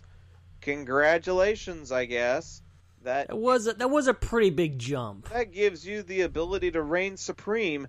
I would be really interested in seeing Gideon or even Thrawn potentially building up this Imperial remnant in the wild space and unknown regions and, you know, some portions of the Outer Rim, and gradually start taking control of certain sectors that become controlled sectors by the First Order years later. That would give some credence to just how strong they are, that it started just years after the destruction of the Empire, and over the course of, a couple of decades, has helped it steadily become one of the powerhouses in the Outer Rim, and is now moving inwardly and causing real problems with the New Republic, so much so that Leia feels like she has to formulate a resistance against them. Right. That would make more sense to me. This whole idea of changing the names around and calling it the First Order and then calling the Rebellion the Resistance, it's like same song, another verse.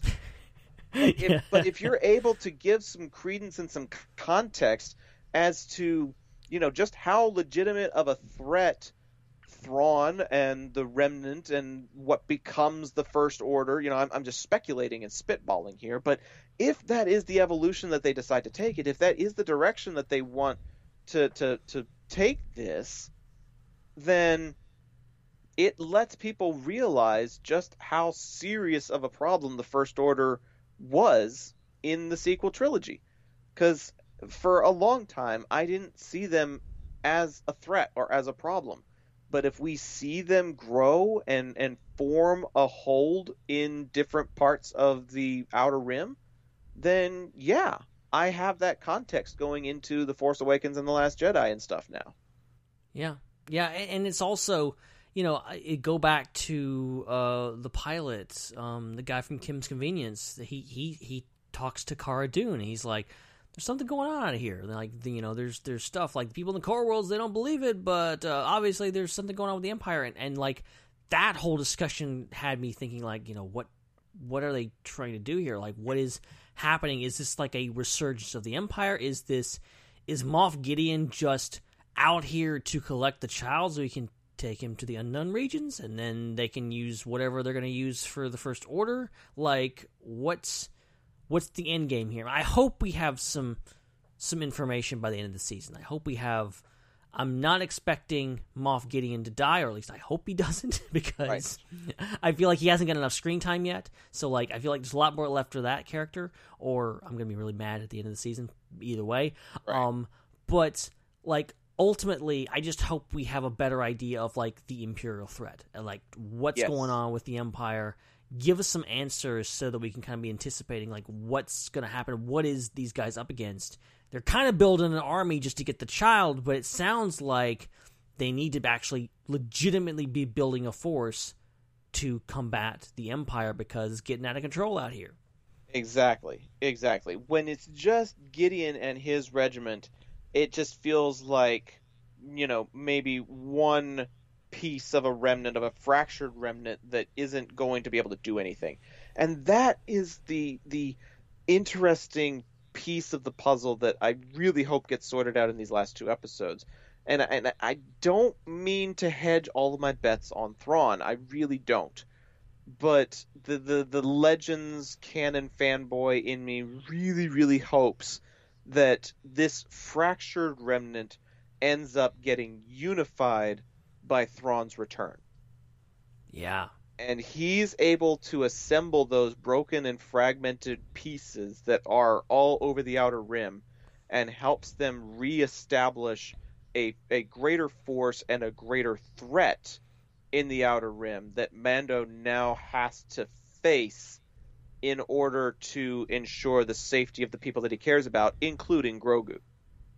Yeah, one of the things that I love about the Thrawn trilogy is that, it puts the heroes in real danger. It shows not just the brilliance of Thrawn, but the fact that Thrawn is taking advantage of the New Republic at a very weak time. That they aren't on their feet; they're just trying to get their things, and then Thrawn is just doing these brilliant maneuvers and really putting them on their heels. And to the point where it really looks like at some point during those books that, he could turn the tables, the Empire could come back. Like, what if Thrawn does that here? That Thrawn's like, screw the First Order. I'm going to create my own empire. I'm going to bring things back. And, what if, just hypothetically, we need to wrap this up in a minute. I love this. So real quick, I'm just going to throw this out there. Okay, so in the books, Thrawn seeks out Jorah Sabayoth because he realizes that during the Battle of Endor, that the reason they were doing so well is because Palpatine was doing Force meditation and was helping the army. Once he died, everything fell apart. Thrawn realized that. So he went and got Sabayoth, this mad clone of a Jedi, that he didn't like, but he knew he needed him because he needed a Jedi on his side, or Force user. Mm-hmm. What if he's trying to do something similar to that with Baby Yoda? What if this is a whole scheme to get some Force users on their side so that they can actually have a winning chance, I guess? Well, to take it one step further, rather than getting Baby Yoda on his side, what if he wants to be that Force user that's helping turn the tide? Yeah, you're right. Like, screw the middleman. Give me your midichlorians, and I'll be the leader that this group needs.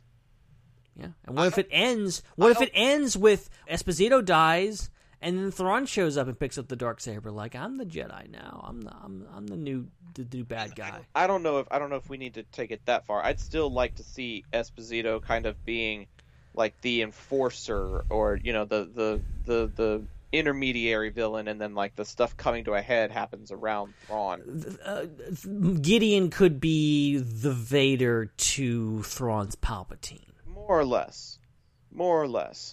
And what would be interesting to see is if Thrawn gets revealed at the end of this season, and if he doesn't, will he at least get mentioned? Because the scale needs to increase. That's the thing. There have been enough name drops. There's been enough happening this season. And then based on what we saw in the season 1 finale, these last 2 episodes, theoretically, are going to pick up in scale.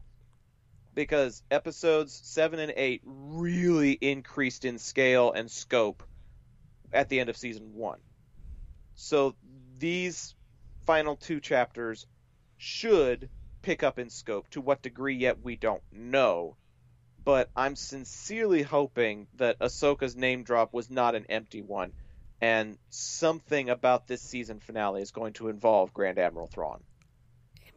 Very, very well could happen. I think there's a real possibility.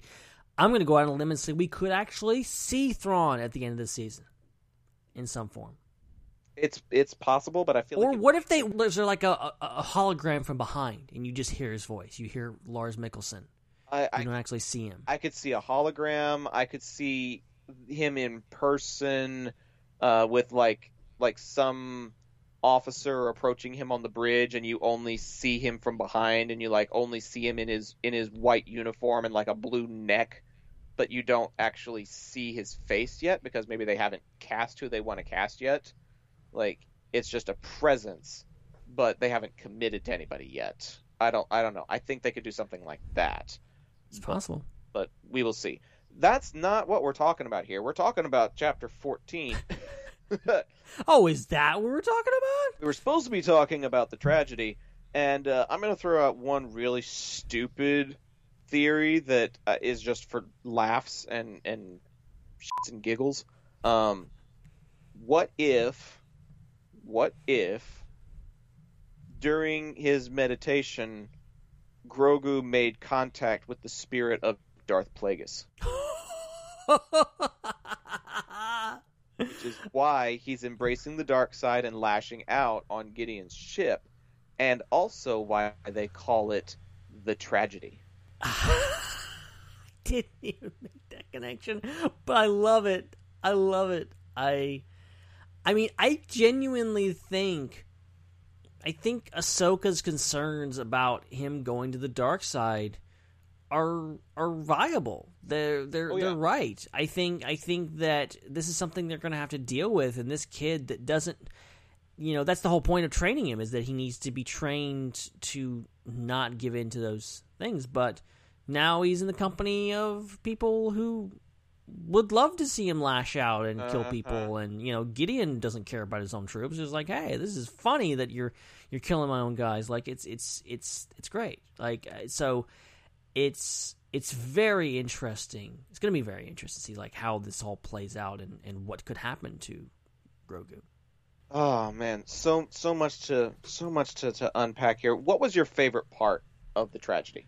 Like, I know we're crunched for time, so let's go into like favorite part, and then like overall thoughts and the planet score for this episode. Ooh, I think, I don't know, the biggest moment probably is when Din and Fennec are pinned down and they're like fighting him off, and then you hear the thing coming over, and then Boba Fett just like lands and just starts kicking ass. Mm-hmm. And he's just shooting people, and I don't know if it's Tim Morrison in the suit or a stunt double, but like, he's incredible. And he does all these stances, and then one point he stops and crosses his arms, and he shoots again, and the stormtrooper next to him goes flying. Like, it's just, It's ridiculous. It's so good. Like, Robert Rodriguez, like, the guy has a style, clearly, and it is just insane. Like, the amount of action they did in there.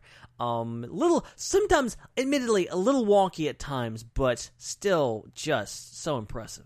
It's so fun to watch. It's visually captivating, and that's what I really enjoyed about it. Was he utilized every trick in his book? Blaster and the wrist gauntlet and the weapons he had on the shin guards, and then he was able to shoot down one of the transports with his jetpack rocket. Like, he utilized every trick in the book, and it all worked so well. Like, my jaw was like tapping my chest when he was able to shoot down one transport and it crashed into another, taking them both down. One man, 2 transports. Holy crap. I know. And I love he's like, I was aiming for the other one. Right? Like, he's mad at himself for that, but I mean, you can't argue with the results. Oh, you show off. You weren't even aiming at it, and you got them both. Exactly. Well, dude, I think for me, this episode has greater connections to the universe as a whole. As much as I really, really loved the Jedi, I think being able to establish or reestablish some of the connections that happened in here really helps provide some clarity, especially when it comes to like the Fett's heritage and the fact that Jango actually was a part of Mandalore and served during the Civil War, like, that negates the lies that Almec told in the Clone Wars, which we really shouldn't have believed anything that Almec ever said in the first place. But it, like, reestablished the canon and helping people realize that, yeah, this Beskar belongs in the hands of Mandalorians, and Boba and Jango were/are Mandalorians. And so I have to pat myself on the back just a little bit here. Uh-huh. Because I called this, all right? It may not be on a podcast where I can prove it, but I called this.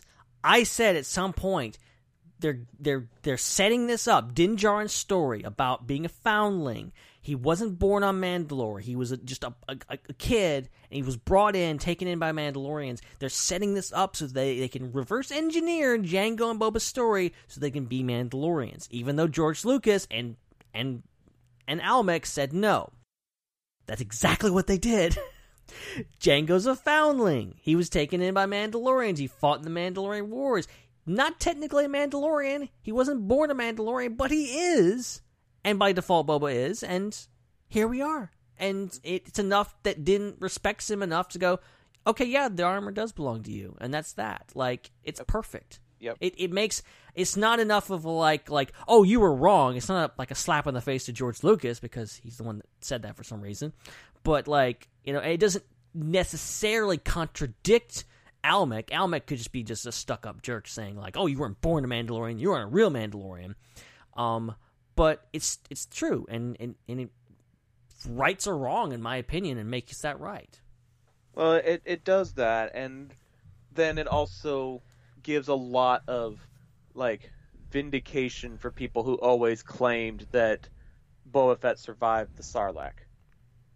Like, oh yeah, like this has so many, like, it's got Attack of the Clones connections, it's got Clone Wars connections, it's got Return of the Jedi connections, it's got, you know, all these different pieces of the puzzle unfolding.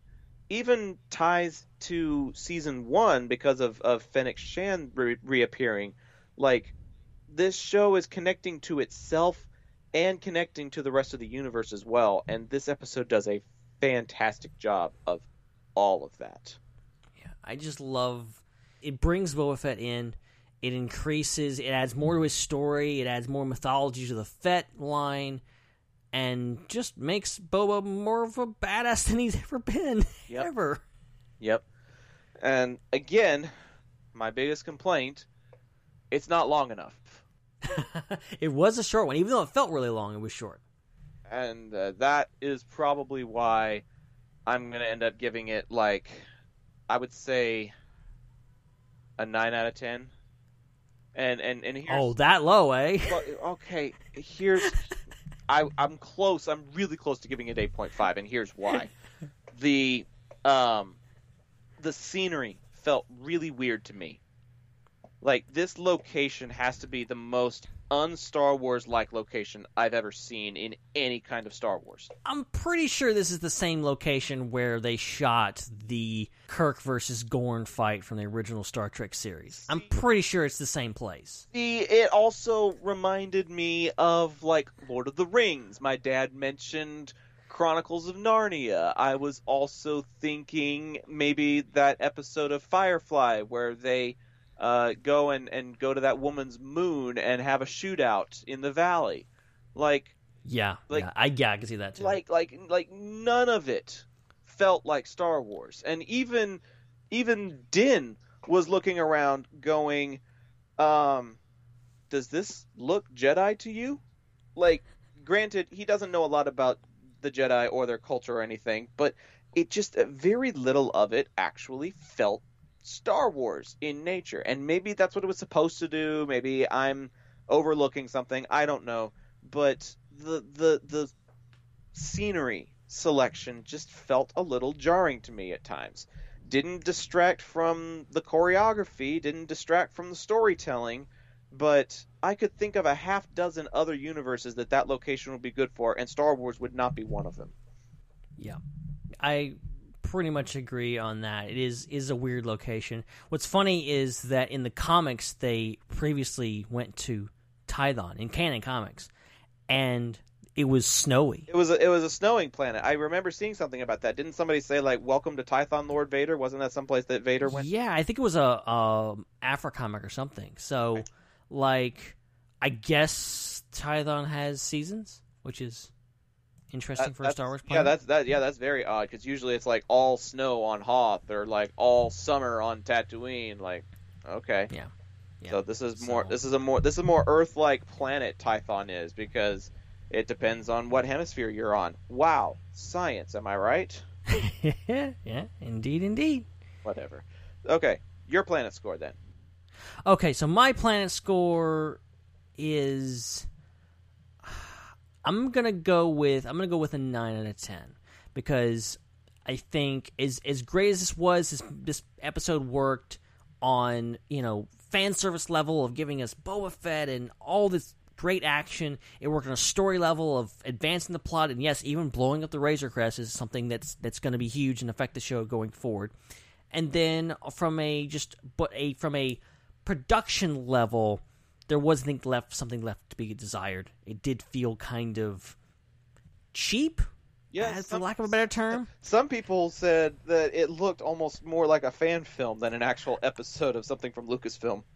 I didn't want to say that, but I don't disagree. It did feel like that sometimes, because it's like, that's what fan films do. They go out to a location and they reuse they get a bunch of rocks and they do this. Yep. And I'm not saying that thing, but normally speaking, Mandalorian looks so stunning. It's like vistas. It goes all out for even the outdoor stuff. And this didn't feel like that. It felt like they were pulling back. Maybe they used up all the budget and they had to just go to the backlot. But other than that, I think it was really, really well done. And 9 out of 10 for me. Awesome. Well, as much talking as we did about Chapter 14, the tragedy, I feel like this episode is more about the action sequences than it is about any kind of conversations that are had. So, I mean, I think some of the dialogue, and another criticism that will give people is some of the dialogue is a bit cheesy. A little cheesy, and it's a little... I'm just a simple man making my way through the galaxy like my father before me. Like, great line, but also cheesy as hell. Yep, but sometimes you need a little cheese in your Star Wars. It's Star Wars has been cheesy since 1977, all right? So I'm not going to use that as a complaint. Right. But with that, I think there are just much better quotes from Chapter 13 than there are Chapter 14. Some of the conversations that are had between Din and Ahsoka are like some of the best writing, just period, of the show. And I guess that makes sense since that show was written and directed by Dave Filoni. Like, he brought that vision to life exactly how he wanted it. I don't care what anybody says, Filoni's a hell of a writer. He is. He really is. He's got this vision for Star Wars, and he's in a position to do something about it. There's a lot of people that might have really great creative visions for Star Wars, but Filoni's one of the few people who can actually bring that vision to life. And Ahsoka is one of those embodiments of his vision coming to life, literally in live action. And so that'll be our quote of the night tonight, and that'll actually be our final segment of the night. It's a conversation between Din and Ahsoka from Chapter 13, The Jedi, and it's got a lot of references to stuff from previous films, like straight up almost copy and paste in certain regards. So, without further ado, I bring you all tonight's quote of the night. Is he speaking? Do you understand him?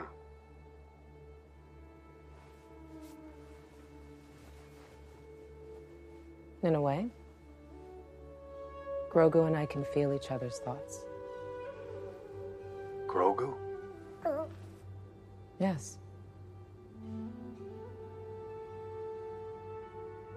That's his name.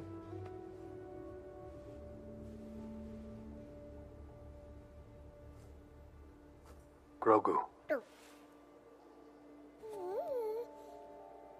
He was raised at the Jedi Temple in Coruscant. Many masters trained him over the years. At the end of the Clone Wars, when the Empire rose to power, He was hidden. Someone took him from the temple. Then his memory becomes dark. He seemed lost. Alone.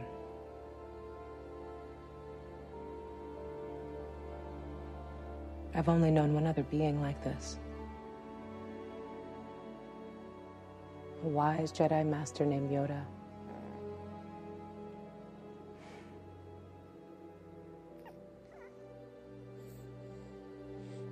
Can he still wield the Force? You mean his powers? The Force is what gives him his powers. It is an energy field created by all living things. To wield it takes a great deal of training and discipline. I've seen him do things I can't explain. My task was to bring him to a Jedi. The Jedi Order fell a long time ago. So did the Empire, yet it still hunts him. He needs your help.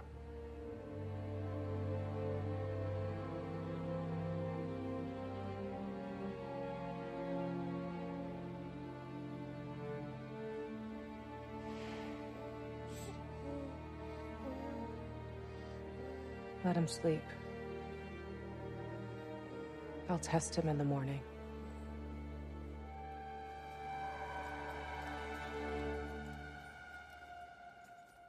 Man, Rosario Dawson, I'm just... She killed it. Oh my gosh. Like, not just with the choreography and all that sort of thing, but like as an actor. Like, brought that character to life. So much fun.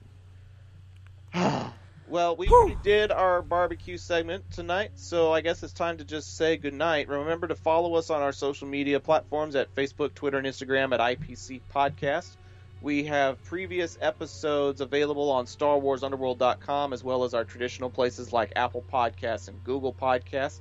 Please subscribe and leave a review so that we know what you like, what you perhaps didn't like as much, and how we can do better in the future. We have masks available. If you want some COVID masks themed after this podcast, just go to tpublic.com/user/IPC podcast. That's TEE, like as in t-shirt, tpublic.com/user/IPC podcast. And our main hosting site is ipcpodcast.podbean.com. Pod like podcast, bean like green bean. ipcpodcast.podbean.com. So be sure to go check all those things out. And Ben, where can the folks at home check out your stuff when we're not doing this podcast? Well, they can find me at Ben Hart with no E on the Facebook, Twitter, and Instagram. And I might be actually posting something to Instagram recently because, I was just on vacation. I actually did something fun for a change. So be on the lookout for that. You can follow at the SWU for all the latest Star Wars goodness, and Radio Razor Crest, which is our Mandalorian show, will be coming up pretty soon for the tragedy. And then Culture Slate is over there at Culture Slate. Go check them out. And that's all my plugs. I've also been on. Go check out my Twitter. I'm not going to plug them all here because we don't have time for that. But I was on like a bunch of shows recently. I was on a YouTube show. I Force Lightning someone on a YouTube show. I was on Mando Minutes, our good friend Jess. I was on Hype Function. We were on Hype Function. Yep. Just a little while ago. So go check out Jeff White's show. Both of us on there. Basically IPC plus Jeff, which is like the best thing ever. And we talked about the Marvel Cinematic Universe. That was great. So go check all that out. I'm not on nearly as many podcasts as you are, just because I'm also in grad school and I'm working and I'm doing all these other things, and I have to like really, really be careful with what commitments I make. It was fun being on Hype Function, but I got homework I'm going to be turning in over the next couple of days, and that's not going to be very fun. So if you want to keep up with my antics, then go find me at Zach the Voice on Facebook and Twitter. It could be talking about Mandalorian, it could be talking about football, it could be talking about anything at all. I don't really have a particular theme on those socials. You can find me on Instagram if you want at Zach.thevoice, ZACH.thevoice. Not posting on there quite as much just because I'm kind of going through this weird phase where I don't think I look very good and I don't want to post pictures of myself. So I feel you. Follow me at your own risk at those different places, but I do follow back and look forward to engaging with you all in between episodes. I'm out of commission again next week because there's a playoff football game that I'm going to be announcing, but who knows what happens after that. So hopefully be back soon, and lots more really awesome discussions on the horizon. We've got a new format that we're looking at trying out in 2021, so that should be fun. Even though it's almost the end of 2020, we're still vision casting for how we're going to make next year even better, so be sure to be on the lookout for all of that. Absolutely. Should be fun. I have no idea what's happening next week, but tune in for it. It should be good. Oh, the improvisational skills of the IPC podcast put to the test one more time. But that's going to do it for tonight's episode of the Intergalactic Peace Coalition. Episode 310 is now officially in the books. For Ben Hart, I'm Zach Arnold. Thanks for tuning in. We hope you'll tune in again next week. But until then, we're just going to leave you with this final thought. The winding path to peace is always a worthy one, regardless of how many turns it takes. And we hope to see you all right here next week on Intergalactic Peace Coalition. But until then, good night, everyone.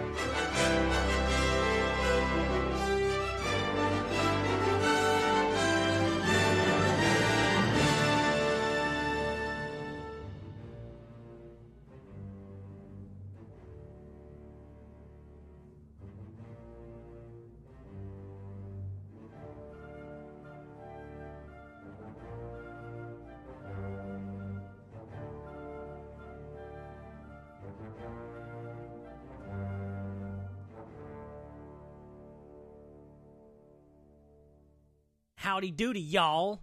This here's a podcast. We talk about things and stuff. You kind of sound the way I did when we first started this show. Do you remember? Yeah, because I'm pretty sure I sounded the exact same way, too. No, I sounded worse. Like, I don't know what I was trying to do back then, but I had like this heavy southern It's just in your head. It's just in your head. on. I'm pretty sure I sounded worse. No, I mean, you sound pretty much the same as you do now. Like, you were just talking how you talk. I don't know what I was doing. Maybe I was trying to emphasize that I'm from the South, but I legit, like, sounded as if I was wearing a hat that night. You could hear the Stetson on my head getting bigger around the brim by the minute, just by how much my voice was drawing on that episode. Howdy, y'all. This is the IPC podcast, and we will be talking about some Star Trek and some Star Wars. Did you guess that I just had that clip of you from way back? Oh, that's what it was. Wow, Yeah, that's just a perfect clip. That's very impressive. That's word for word of what I said and how I sounded. Yeah, exactly. Nailed